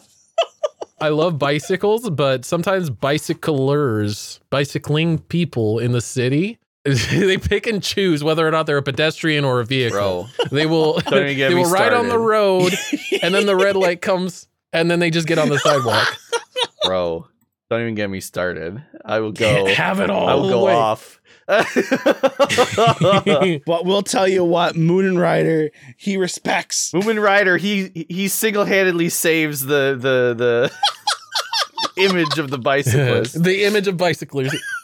Can someone help me connect the dots? I have a quote that just says, "Who was that pervert?" So Sonic is nude and he's leaving the city. That's right. And he runs past Saitama, Moomin Rider, and Saitama. Saitama's on the back pegs, like has his hands on Moomin's shoulders. He's like, should I maybe just run? And he's like, no, I've got this. Sonic is out. And then Saitama turns around and goes, who was that pervert? And Moomin Rider's like, who are you talking about? Yeah. And so then Allback Man arrives on the scene. I think he's like a B class or maybe C class. Mm-hmm. He's being held in the steel dome with all the other civilians of the area. Yes. There's like a smattering. I think they say there's like an S, or no, there might be like 2A classes, a B class, and a C class. Mm-hmm. Yep. I think, and they all decide, well, we're going to go for it. We're going to try to beat him ourselves, which doesn't go well. Mm-hmm. Allback Man pees himself, which is, I put that in my notes. Same. Yeah, he did. he does that fight with wet pants, and I respect that. You know, it's uncomfortable. You gotta do what you gotta do, though. Saitama and Moomin Rider end up parting ways. Moomin Rider gets a call to go one direction, and Saitama goes the other. I can't remember the specifics. They split up somehow. It's because of the Speed of Sonic was running past him naked, and he was like, "Well, let me go check out this weirdo. Why is he running around naked?" Right, and then Moomin Rider gets a call on his cell phone that he answers. And Saitama answers his phone because Moomin dropped it. Mm-hmm. Yeah, Moomin Rider just threw his cell phone on the ground, which I was very sure to put in all caps. Yeah. He just threw his cell phone on the ground. What? Question mark. Listen, in Japan, those flip phones are like the smartest phones you'll ever get, and they're probably maybe the cheapest. Maybe he's just like, oh, with my next hero paycheck, I'll just get another one.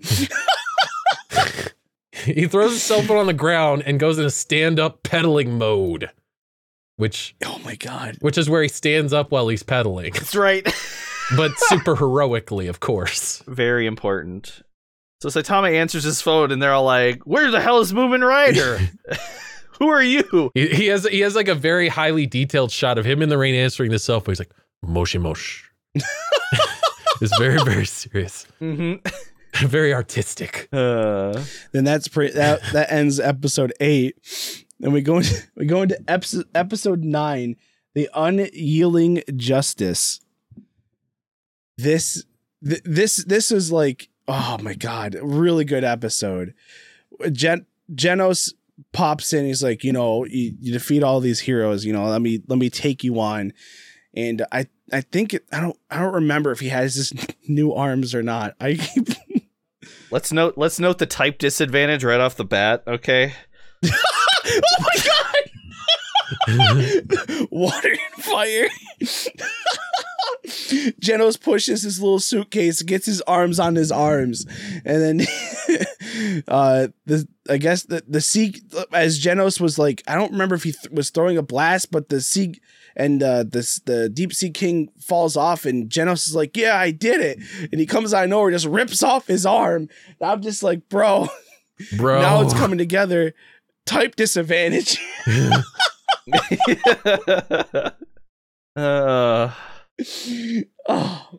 Yeah, he's the Sea King's already taken out all those other heroes that were there before, so they're out of the picture. It's just Genos trying to save all these people that are there, and the Sea King kind of takes advantage of that. He like spits acid at a little girl. So that's like 4 times so far, at least I can remember. There's another small child safe.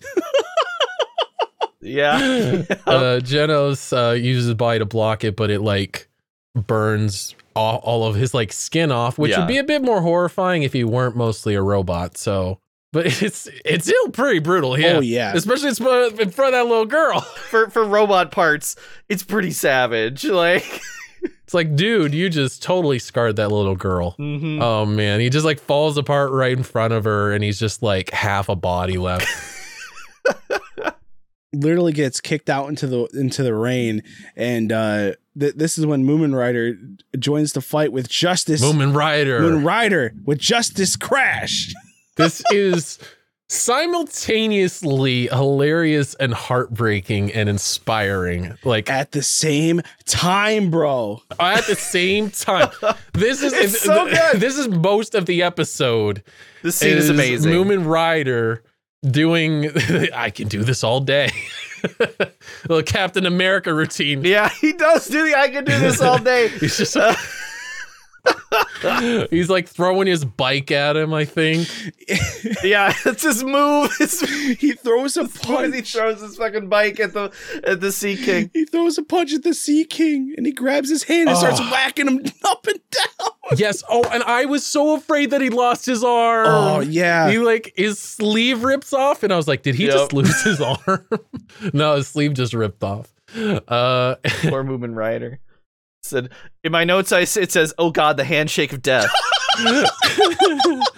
and then the people in the audience start telling him, "You can do it, Moomin Rider, Gambate," which in Japanese is like, "You can do it." Yeah, and I love that I know that, so they're all yelling, "Gambate." He gives like this whole speech about like literally goes, I know no one expects much from me, and I know better than anyone else how useless a C-class hero is. I know I'm too weak for B class. I know even more than anyone else that I'll ever beat you, but I'll never beat you. But I must fight anyways. I'm only one left. I'm not winning or losing. I'm just here, standing here and facing you. It's like, bro, I got like so many chills. Like I teared up a little bit. I'm just like, dude, Moomin Rider, you are the waifu. Moomin Rider is waifu. Moomin Rider is best girl. That is probably about the best speech I've ever seen given 5 seconds before he left orbit. Yeah. It's like literally 5 seconds later, punch. I'm like, oh. But I was gonna say Moomin Rider must be protected at all costs, but it's too late for that. But I will say I love how like as he falls back, Saitama shows up, catches our waifu, our best girl, and says he's proud of him. You know what I mean? It was a nice fight.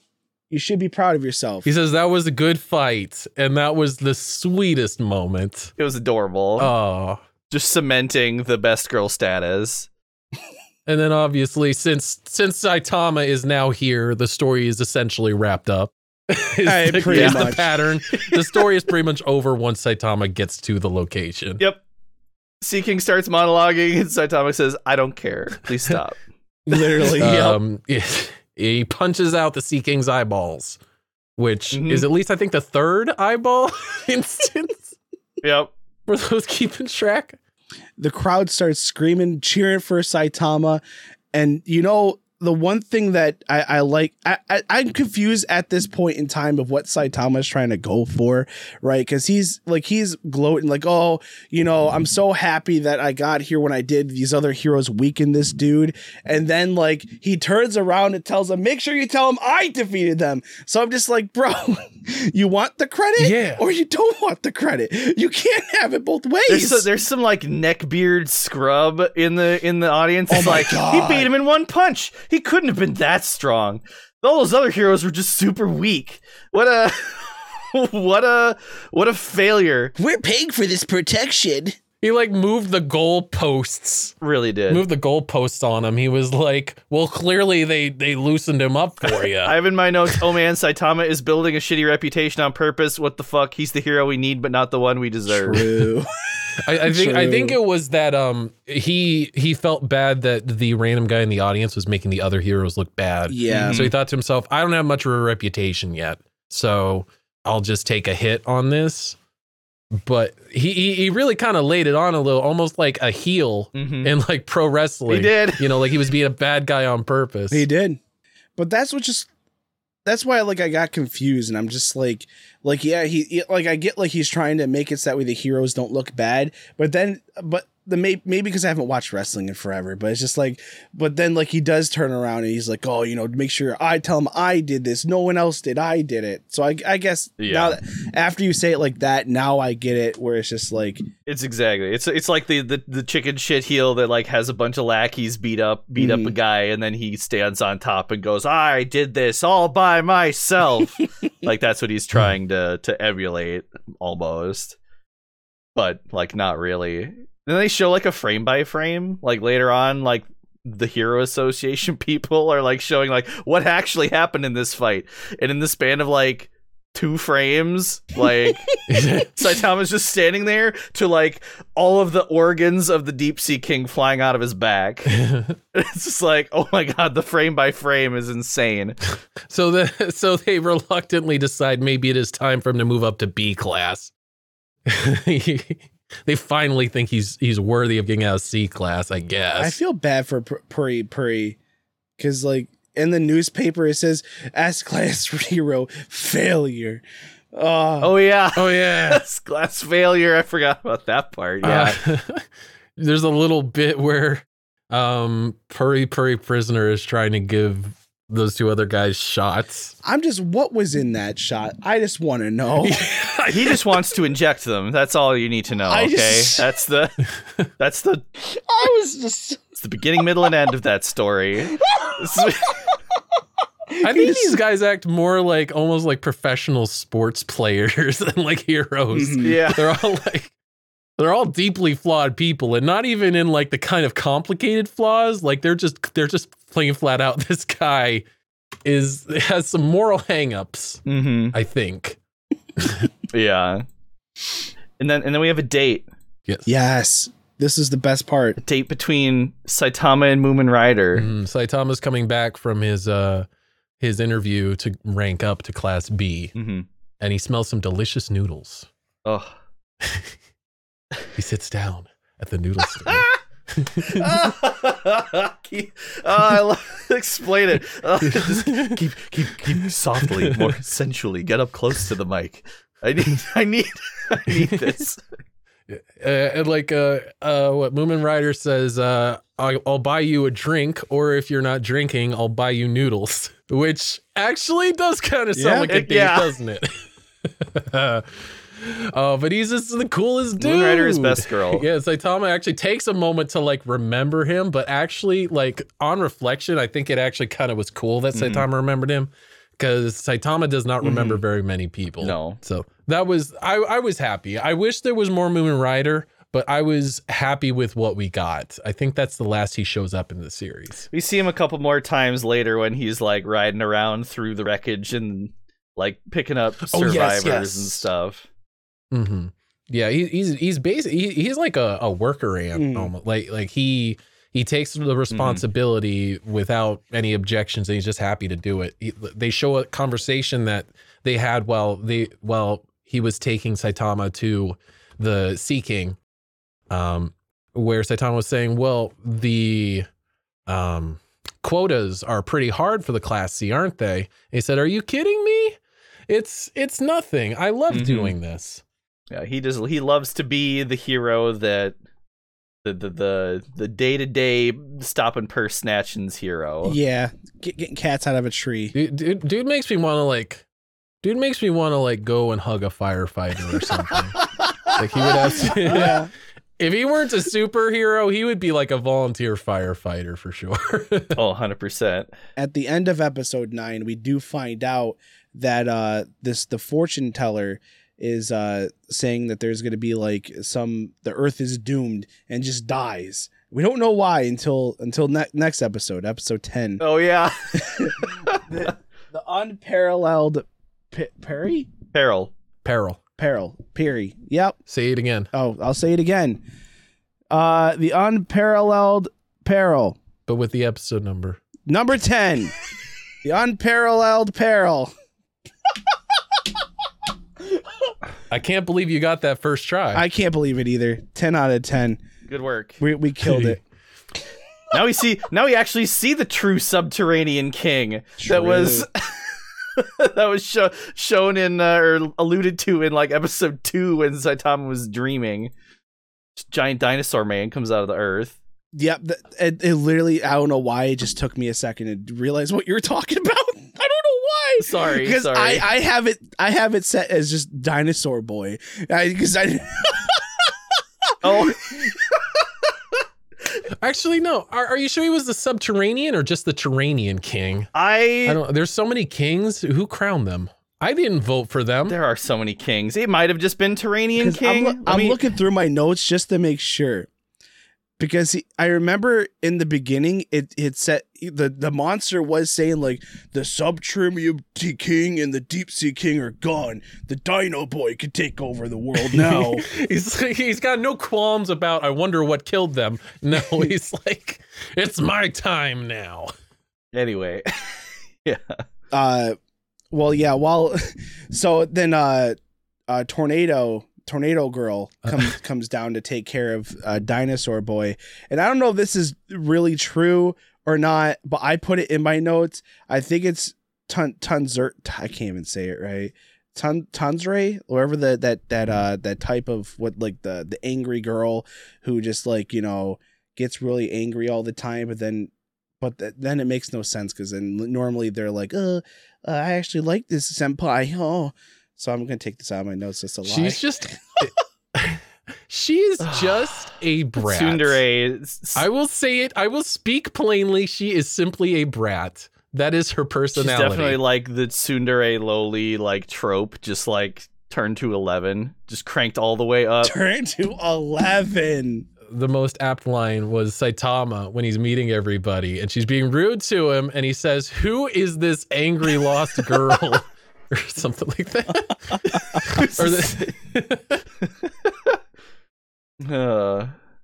You guys, by the way, you guys are right. He's the Dinosaur Man is a member of the Terror Lizard Clan. Oh. The Terror Lizard Clan can now take over. Yeah, yep. Yeah, and Tornado just kind of beats him easily. She meteors him. With a meteor, yes. He says, like, it'll take a meteor to defeat me. And she's like, okay. She drops a meteor. That can be arranged. I just like how this episode we got to see what she could do, because the past when we saw her, she's just talking shit, and it's just like now we actually could see. Oh, she could walk the walk. Yeah, walk the walk. That's what I want to say. That is one thing that's nice about this last arc is we actually get to see that the heroes are competent and they actually do something because throughout pretty much the whole series up to this point, they've just been all talk or I'm too important for this or I don't feel like it. we finally get an episode where they're like, well, better handle this one. Yep. So they're all summoned because that old woman said the earth is in trouble. Mm-hmm. And they said this is bad because she has never used the word trouble before. Also, she died not because of her prediction, but because she was sucking on a cough drop. Yes. And I was just like, because she said the word trouble, she just like, she just choked on it and died. I'm just like, bro. Apparently, I forgot what was the number, but there was numerous like stuff that she predicted, and it did come true. So, and I guess the Hero Association were just like, oh, whatever, she's dead type of deal, because I guess they've been able to deal with scenarios with or without her. But like, I don't know, I would be kind of worried that like, the one person that's telling us when something bad's gonna happen is dead. I don't know.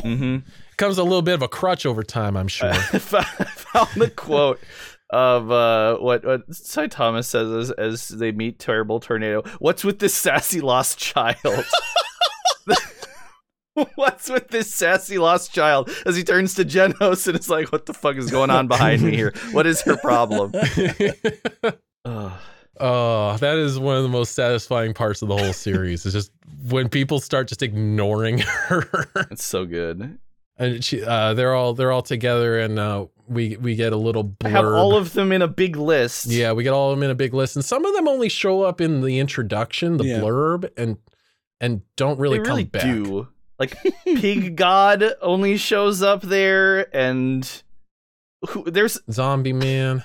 Super Alloy Blackluster only shows up there, I Flashy think. Flash. I don't think Flashy Tank Top Master. Oh yeah, Flashy Flash. Yeah, I'm just looking at a list right now, and I'm like, I don't remember these guys. Zombie Man doesn't show up. So the funny part is with these names, though, the hero names, the Hero Association gives them these names based on like not even just their appearance or like their attitudes and stuff. It's just like, so you hear these like Flashy Flash, you're just like, bro, who was working that day? Who looked at this dude's profile and called him Flashy Flash? I like Watchdog. This is where we get Watchdog Man saying that somebody farted. And I think we pan over to someone else, and he's like, "Man, I hope nobody's noticed that I farted." I can't remember who, but I seem to remember that. Yeah, and then they were talking about they brought them all in to be like, "Hey, listen, any time within 6 months, there's gonna be an attack. Be ready." And then Saitama just goes out like, "Oh, it's good. It could be today. It could be tomorrow." Here's the thing that we don't end up realizing, because stuff happens pretty fast after this point. But they were saying you will not be allowed to leave knowing this information. So they were about to hold them prisoner for 6 months. Oh yeah. Oh yeah. Yeah. 6 months of prison, basically, if they didn't like want to go help. Maybe that's what happened. Maybe that's where these names that we don't know who they are, maybe Flashy Flash and Zombie Man, just like, they're just like, okay, I don't care. I'm just chilling here. At one point, Silverfang just says, man, when did the Class S superheroes become a bunch of brats? True. Just like how you said before, Shark, where it's just like, they decide on what they want to take depending on the threat level. And it's just like, it's just wild. I think after they go over and they talked about, like, they can't leave and all this other stuff, like the Sky King attacks the Hero Association building. All of a sudden there's big rumbles. Yeah, it's like the whole building shakes, and then it cuts outside to like, yeah, the Sky King. Shit. How many kings are there? Most of them are probably dead by now. Like, let's be for real. And a mysterious monster kills the Sky King and his 4 or 5 other minions. Then it was like, big ship shows up. Yeah, it's a little bit of a fake out because they're building up like the world is in danger and we're about to all be in a lot of trouble. And then they're like, I am the Sky King. I will now rule the world. And then they just get slashed in half. Yep, just gets cut in half instantly. That was a spot on impersonation. And he's like, ah, shoot. Foiled again. Yeah, and then like Atomic Samurai's like, what would you call him? Is like page is like guy who watches his horses just outside like fighting. Yeah. I don't even want to say his minion. Like is Squire, and almost in a sense, right? Squire, yeah. Like he literally looked like a Squire, and this dude, Atomic Samurai, he looks like a samurai, not like a knight. I'm just so confused. He did, but they're literally master and disciple type of deal. But he is Ian, I guess. Ian. E-I-N. Ian. And on this farm, I put E-I-R-O-N, like Eron. That's what popped up for me. I don't even take down his. He's just known as Night Guy in my. I say, "Oh, good, Night Guy lost his arm," and then Atomic Samurai rolls out and says, "Stop bleeding. That's an order." I put question marks. I'm like, how are you gonna tell this man? All right, the path of the sword. You know, I'm saying it's not over for you. Now stop bleeding. How are you gonna tell this man to stop bleeding? Like, I'll get right on that. Get right on that. So the guy he's fighting is like this creature that has, I think, like a half dozen heads on it. And they all kind of seem to be talking to each other. They're ginormous, and he lost his arm just like with one hit. Mm-hmm. And so he's like, oh, okay. So if he actually lands a hit on your body, that's pretty much lethal guaranteed. Mm-hmm. The monster's called Melzargard. If I'm saying yeah, I was just about to say I was gonna try to pronounce that. I think Melgazard or whatever. I don't know, man. These names get wild. Okay. Oh yep. yeah. Oh yeah. Oh my god. Mm-hmm. It's okay. There's a harder one later. Oh, but boy. Yeah. So they like upgrade the threat to like God level, right? I think they just say like this might be God level. Oh, okay. I don't know if they definitively said it was, but they were talking about that. And then Puri Prisoner rolls out. Oh my god, yeah. With his like upgraded angel style form. And he's naked again because of course he is. And he jumps into the sky. Now he has black wings. He avenges the beautiful men that have been killed. Yeah, vengeance, that's right. He learned that, from the Sea King, that every individual strike must be thrown with intent to kill. So now he's the Angel of Vengeance, and he just unleashes a hail of punches on Melzargard. Whatever. The gloopy glob man with a bunch of heads. It had no effect. It was ineffective. This fight gets like super epic because you get to see literally 4 S-class heroes that we don't get to see throughout like pretty much the whole beginning of this show to now where we're getting to like near the couple last episodes where we're getting like seeing how Silverfang fights. Metal Bat, he is a close second favorite for me. He's oh my god, he's so good of a dude. Metal Bat slaps hard. He slaps. Metal Bat's tons of fun. Metal Bat ends up in like a fight with like one of the separate heads. That's right. Like as they're all fighting, one of the heads is like, I'm gonna go sound the alarm. And Metal Bat's like, no, you don't. And he just keeps smacking it like a baseball. The head turns into like a bat, like an actual, like a flying bat creature.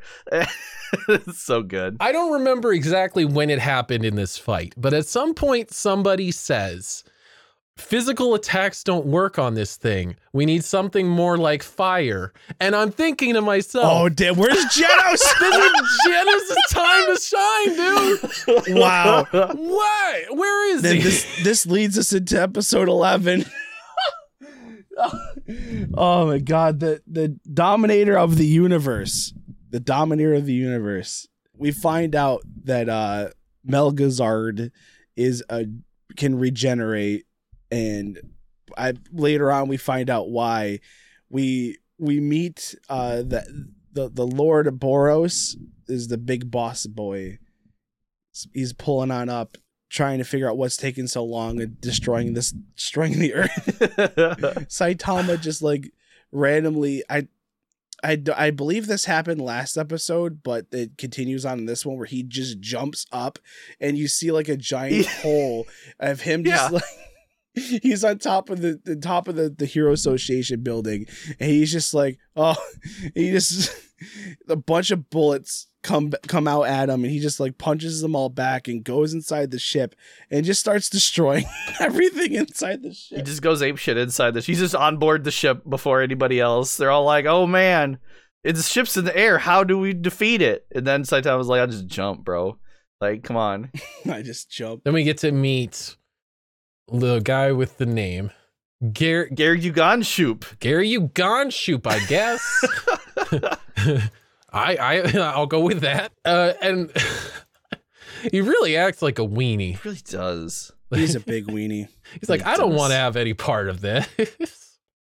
He's talking with Boros, the big guy in charge, and he's like, you take Groribus with you. And he's like, actually, sir, he's already dead. He's right. Already dead. Because that's who Saitama killed last episode, right? Like, yeah, when he was inside the ship, it was some plant-like monster. So he's like, I'll get Melzargarg back instead. It's like, I'm busy. And I'm busy fighting 4 ass-class heroes. Hello. God. I love the bit.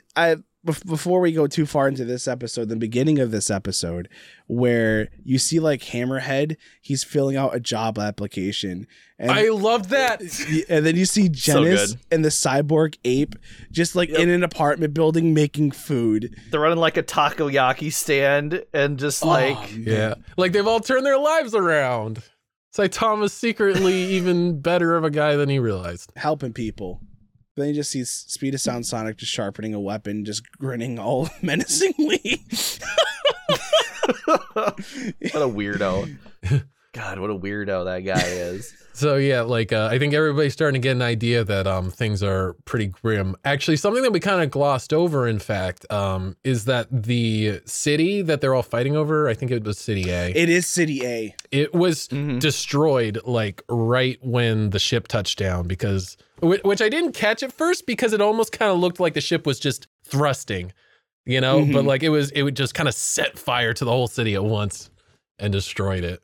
So they're like fighting over the debris of City A. Yeah, they said it got like 99.8% destroyed instantly. And then I remember one of the heroes is like, how come the association building didn't break? He's like, oh, because Metal Knight made it with the advanced technology. He's got the super metal. I don't know. Got that. They didn't even say what kind of metal it is. They didn't even give it a fun name. Superium, unobtainium, metallium. Plutonium. Plutonium. That is very good. Love it. Love it.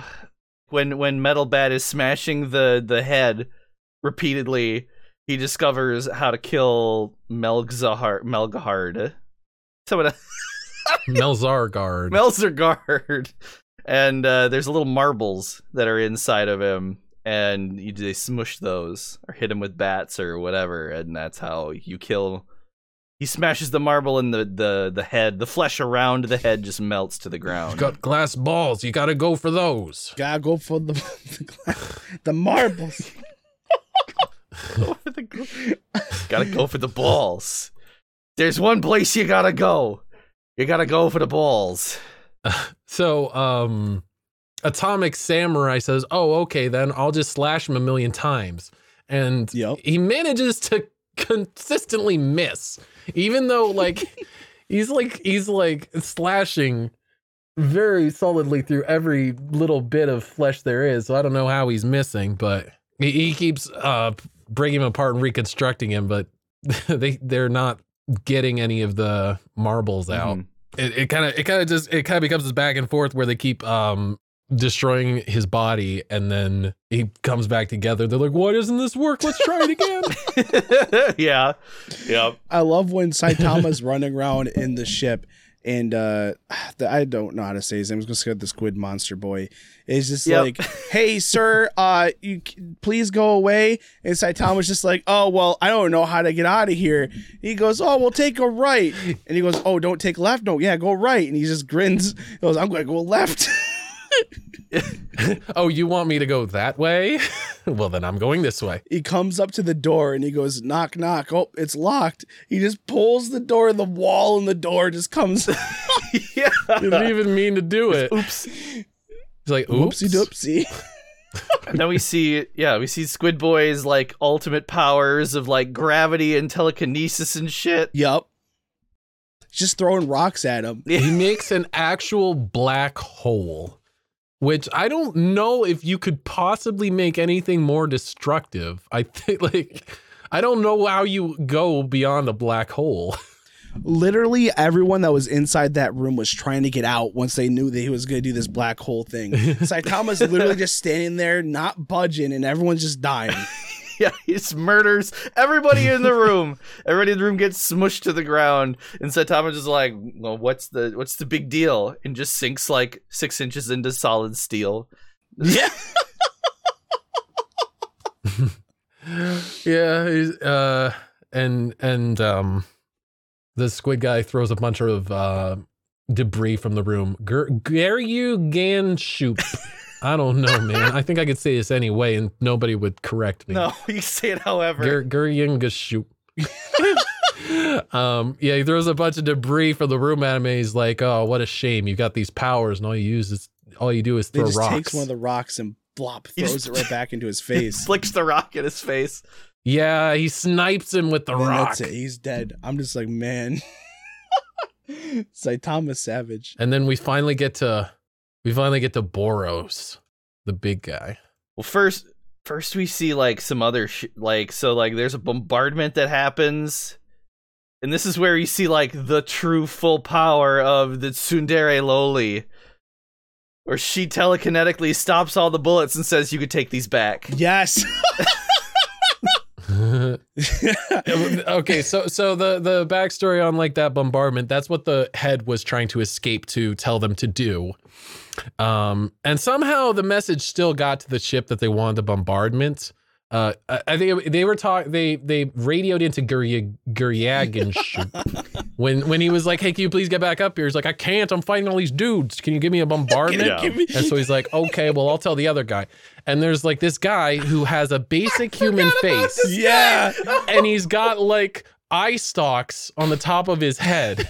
And he looks so odd because he looks like a guy just in a costume. So strange looking. He's like, "I want to go home." Can today be over? He's like sitting there like drinking out of like a solo cup. He's just got like soda and comic books, just like alien comic books. And so they radio in like, "We need a bombardment." And he's like, "Can I get a confirmation?" And like they all start fighting. So he's just sitting there like, "Well, I mean, I guess I'll send that bombardment." I mean, they did want it. And he sends it down, and Tornado just flings him right back up. And that's what he's like, "Oh, I want to go home." Then Best Girl makes another appearance. Oh yeah, Moomin Rider, he comes out of nowhere. He literally is like, "Is there anything I can do to help out?" And then the guy's just shocked. He's like, "Oh, you want to help out during this crazy? You're just a C ranked hero." Then my dude getting into a Humvee with Stinger and Lightning Max. Which I feel bad because we didn't talk about him because he got beaten up by the Deep Sea King with his That's right, he did too, didn't he? With his like lightning shoes that he puts gunpowder in or something weird like that. Oh my god. Oh yeah, that was such a strange superpower. That just sounds like a more difficult way to do a jetpack. In my notes, I described this scene as Stinger, Lightning Max, and Moomin Rider are the harem we all deserve. True. I would accept it. They were all very cool dudes. That definitely felt like they were the people who were actually heroes, like in their character. Yeah, 100%. A lot of them have like superpowers, but aren't like heroes by the way that they act. But I would say that they definitely act like heroes. And so they head in and they help gather up survivors. Yeah. And I think that brings us to Saitama and Boros facing off. The S-class heroes on the ground are chipping away at Melzagard's marbles when the bombardment gets sent down, but they block it and take his last marble. Then Saitama meets up with finally sees Boros and finds out he's the leader of the Dark Matter Thieves. And as a secret telling. Apparently, we find out that Boros had a secret, like a fortune teller, telling him that that there's a fighter on Earth who will rekindle his fighting spirit, because he kind of feels like Saitama, where he's like, "Oh, I'm super duper strong," and it's like, what's the point?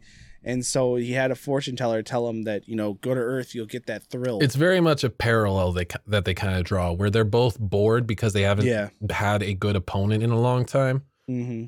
And so Boros' story feels very familiar. Mm-hmm. He's basically dark Saitama, yeah. And Boros asks him to give stimulation to my existence. To which Saitama punches him into the wall. And for a moment, we're like, oh, is that it? And then his armor falls off, and then Boros is like, oh, by the way, that armor was keeping my power in check. Yeah. So... And this is where we see the meme of okay. Oh, yes. That's the okay meme. Yes, I've seen that face so many times. Like his armor opens up and he's like, here comes all my power. And Saitama's just sitting there. Okay. Yeah. And he's just charging up, and he's just still sitting there with that face. Yeah. It's like, he's unfazed. I love this one thing that Saitama said, though, when after it was like before, I think it was after or before he punched him. Saitama calls him an idiot after he tells him his background, because he said, you can't just attack other planets to liven up your boring life. Telemarketers don't even think of something that dumb. And I'm just like, Saitama coming out of nowhere with like real life facts. Savage. And this guy doesn't even know what a telemarketer is. Which is funny to me, because it's almost like that's his very like loose morality. Mm-hmm. Is he at least is not so bored that he's decided to do evil True. stuff. Mm-hmm. Like, I don't know if he just thinks evil would be boring. It doesn't feel like, it feels like he knows that evil is wrong, but he doesn't seem to have that many good convictions either. It just kind of, again, seems like he just wants to keep the world in one piece. Yeah. Because I guess, he lives on that. So yeah, that's basically it. Yeah. I think that pretty much that wraps up episode 11, Mm-hmm. and it goes into episode 12. The strongest hero. I just put a lot of flashes because it's Saitama versus Boros. Saitama be moonwalking. Yes.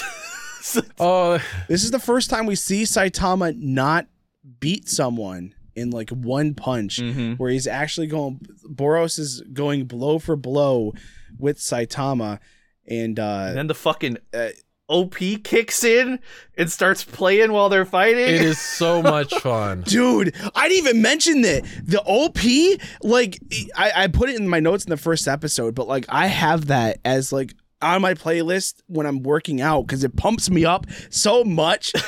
When you hear hero, and I'm just like, yes, lift the weights. It is a fantastic fight scene. It kicks the hype thrusters into full overdrive. You do still kind of get an idea though that like Saitama's is still like holding back a little, because he never looks, he still has that kind of bored look on his face, while he's just deflecting a million punches.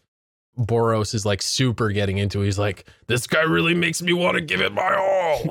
Mm-hmm. punches him into the moon. He does. He uppercuts his ass. What was the attack he used called? He had a name for it. It was I don't even remember.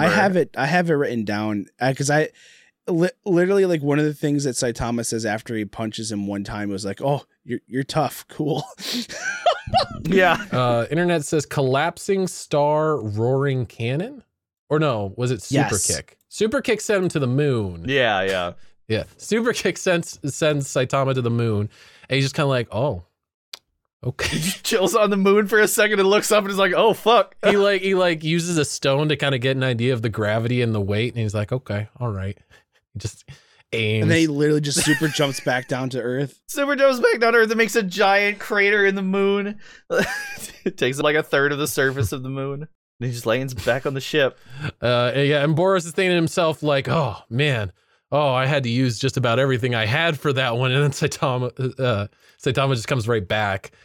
He's like, "Oh crap." The thing that blows my mind is when Boros says, where is it? a meteoric burst, puts stress on Boros's body, like aerobic exercises. As a result, Yeah. it shortens his life. I'm like, what? Aerobic exercise does that? Man, good thing. Hello? Good thing I sit inside and play video games, watch anime all day. My God. It's like aerobic exercise. It shortens my lifespan. And Saitama uses his special power, consecutive normal punches. Oh my God. It explodes the upper half of his body, but he regenerates. Yeah. And then he decides it's time to finish it with a collapsing star roaring cannon, which is his super move. And then Saitama pulls out his killer move. Killer move, serious punch. Yeah. Serious punch. And you see it literally affect weather patterns across the entire planet. Like all the clouds part. Yes. Oh, that was an amazing shot. Yeah, they show like they zoom out of the globe itself, and you see like the cloud formations on the globe spread out like the wakes in the ocean or something. Yeah. Which pretty much wraps that fight up. Yeah. Boros like just turns into like a raisin, like almost a skeleton. Another raisin. Yeah, he's getting turned into a little raisin boy. And they have like a talk with each other. Saitama's like, "Hey, you were pretty tough," and Boros is like, "Oh, it wasn't even close, was it? You were still holding back even at the end. You were too strong." It made me feel like they were connecting a little bit, even though like he was trying to destroy the planet, but they were like having a bro moment. Well, yes, I felt when he said you were too strong. I felt what he meant by that was we were way too unmatched for an interesting fight. Yeah. Was how I took that statement. You were too strong for this fight to actually be interesting, which was kind of cool. Like he kind of suffered the losing side. Like, oh man, this wasn't a good fight, was it? Yeah. I think then at that point the ship crashes. It was funny. There was this one character. I forgot what his name was. It was Tank Top Master. God, the leader of all the Tank Top boys. Oh yeah. He was like, "Oh, I'm gonna show these guys what I could throw rocks at the ship to take it down." While Tornado's like, "All right, get out of the way. I'm gonna get all these rocks up and shoot at the ship." It's like, "You're using telekinesis. I give up." Yep. He just leaves. Oh man. He's like, "I'm done." After the whole ship crashes and everything, Ami Mask shows up and pretty much talks shit to all the S-rank heroes, saying, "You suck. Why is half of the city destroyed?" And I love Metal Bat. He just gets into his face. It goes, "Where were you? True. Where were you?" He's saying what we're all thinking. Yeah. He's like, "You could have helped then." It's like, "You're all making me look bad." It's like, well, I mean, you're not even here. So I was too busy doing my model my drama show. Razor Knight also makes a quick aside to Genos to be careful about Metal Knight. Yes. He's saying Metal Knight is not your friend or something like that, or Metal Knight is your enemy. And then Metal Knight shows up and goes in to collect the alien technology to make his remote robot suit more powerful, and Genos does not trust that. I love that Saitama punches his way out of the ship and Genos shows up, and so does Tornado. They both walk by her as she's like, What were you doing inside that ship? You're a B-rank hero, blah, blah, blah, blah, blah. And Saitama tells Genos to, take care of her. And Genos just calls Tornado a spoiled brat. And Saitama's just in the back, just cheering him on. And she just swipes her hand. He's like, "Yes, fight." A rock. I'm just like, egging them on. You're probably not the person to do this. Why did Saitama do this to him? Yeah. I think that's the one time I've seen him look nervous, though. Oh, yeah. Saitama actually looks nervous after he sees Tornado do that. Yeah. He's like, "Oh, shoot." He has to go pull Genos out of the rock he's stuck in. And I believe that's when Silver Fox, is that it? Silver Fox? Silver Fang. Silver Fang. That's when Silver Fang says, guys, don't fight each other, please. And then he's like, why are you all such brats? Yep. and Amai Mask, a little earlier, they found like alien refugees, and he just decides, like, in front of all the S-rank heroes, to just slaughter all of them. Yes. And we lose the Barrage Boy. Barrage Boy. He never got to go home. We barely knew him. That sweet little gem. And then that's when we get like the whole like they invaded Earth. This is justice. This is my justice. You're like, oh shit, this dude's psychotic. Oh man. Yeah, Genos kind of muses to himself. He's like, oh, he reminds me of myself when I was younger. Yeah, before he met Saitama. Like, and that's just wild. And as the episode goes on, City A is literally wiped off the map. So Metal Knight rebuilds the Hero Association, making like roads and stuff, making it easier to get to other cities so people can act things a lot quicker. Heroes can actually live in the Hero Association, so that in the building, that which is dope. Which makes me think that really our infrastructure problem would just be solved by an alien invasion. And then we have to rebuild all the highways properly this time. Could this happen in real life? And then we get one last little fight after the credits. There's a crying boy. Oh yeah, there's another crying boy.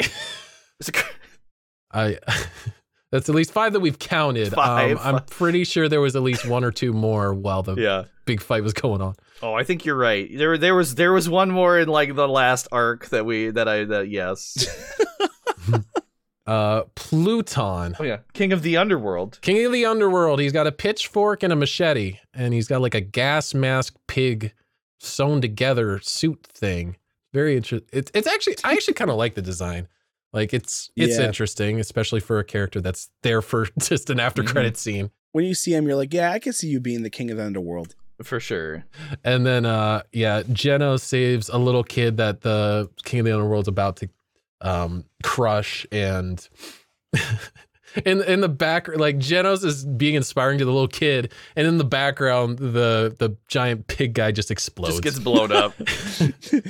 It was just like, oh, there's Saitama. And Saitama gets all mad. It's like, I'm back to One Punch again! No! And then he cries. Yep, he screams in agony. Which is just such a great cap to this season. Back to One Punch again. Ends where it started, which is him killing a thing in one punch and being sad about it. So good. All right, so I don't remember all of you guys' ratings out of 10. I think I gave Baccano an 8.5. I think Muffin gave a 9.5, and I think Hero gave an 8.5. I gave it a 9. Niner. I think I gave it Baccano an 8, I think. I think an 8 or 7, I don't remember. So you definitely did not give it a 7. Yeah, so okay, I probably gave it an 8 then. All right, we're just making up new numbers, all right?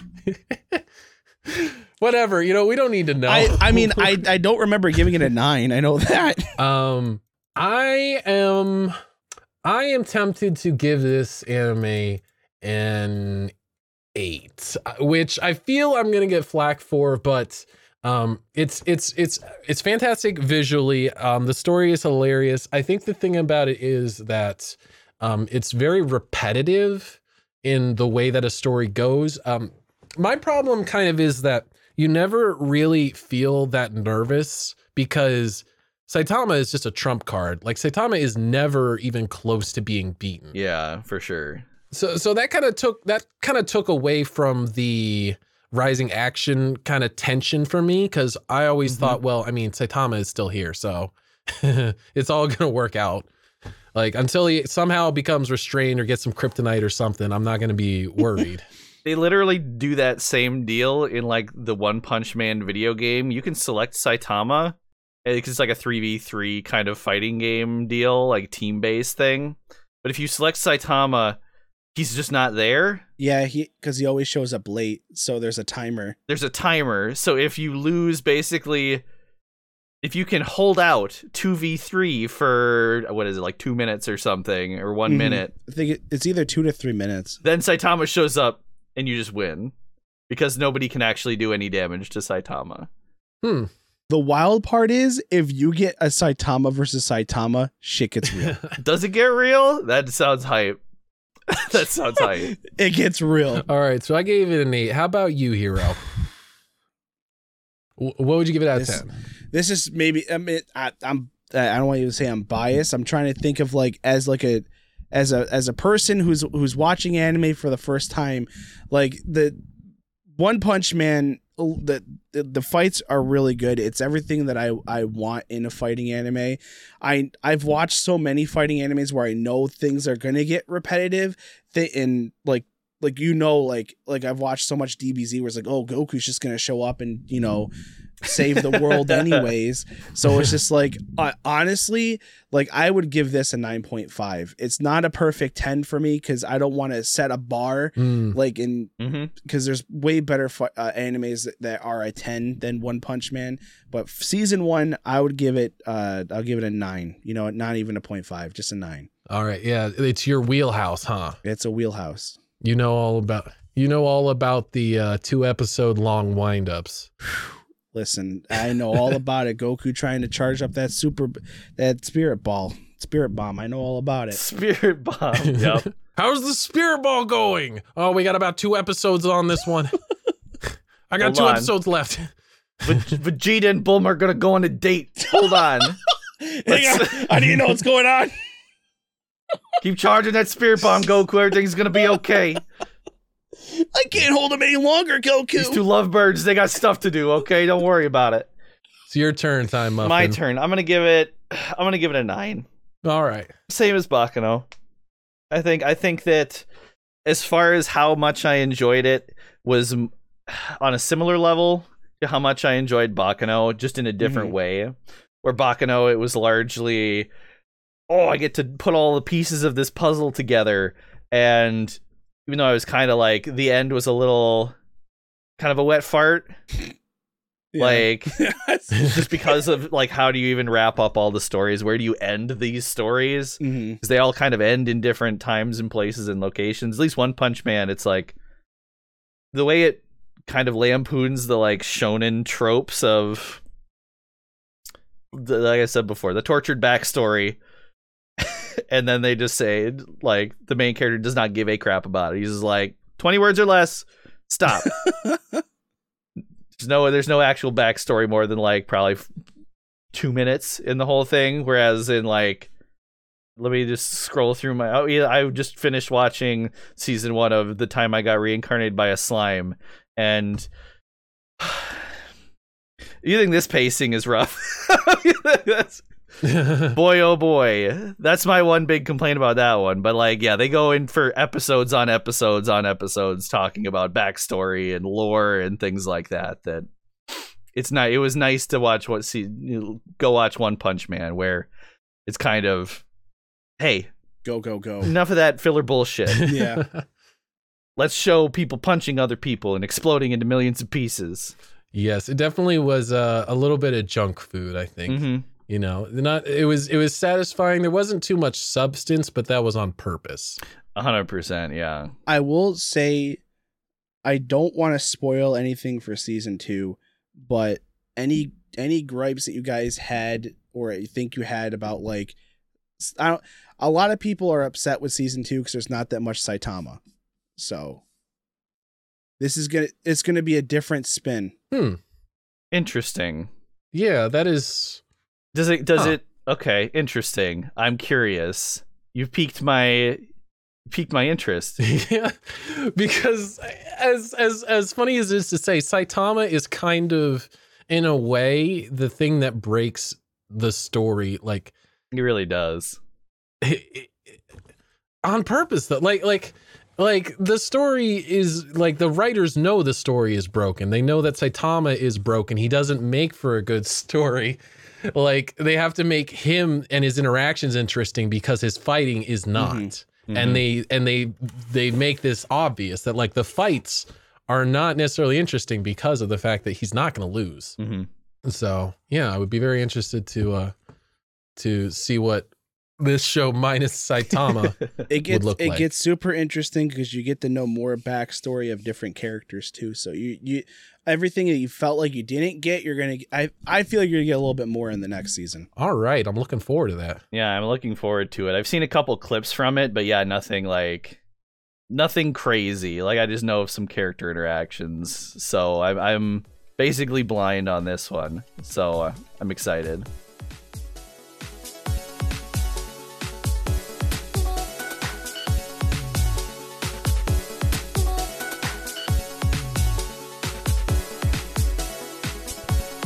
All right, guys, thank you so much for taking the time out of your day, if it was morning, noon, night, for listening to Pretty Fly for a Senpai, episode 2 of One Punch Man.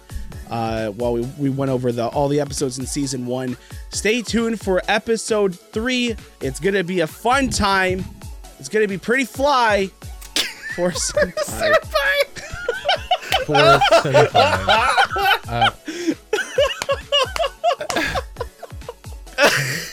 It was a pleasure.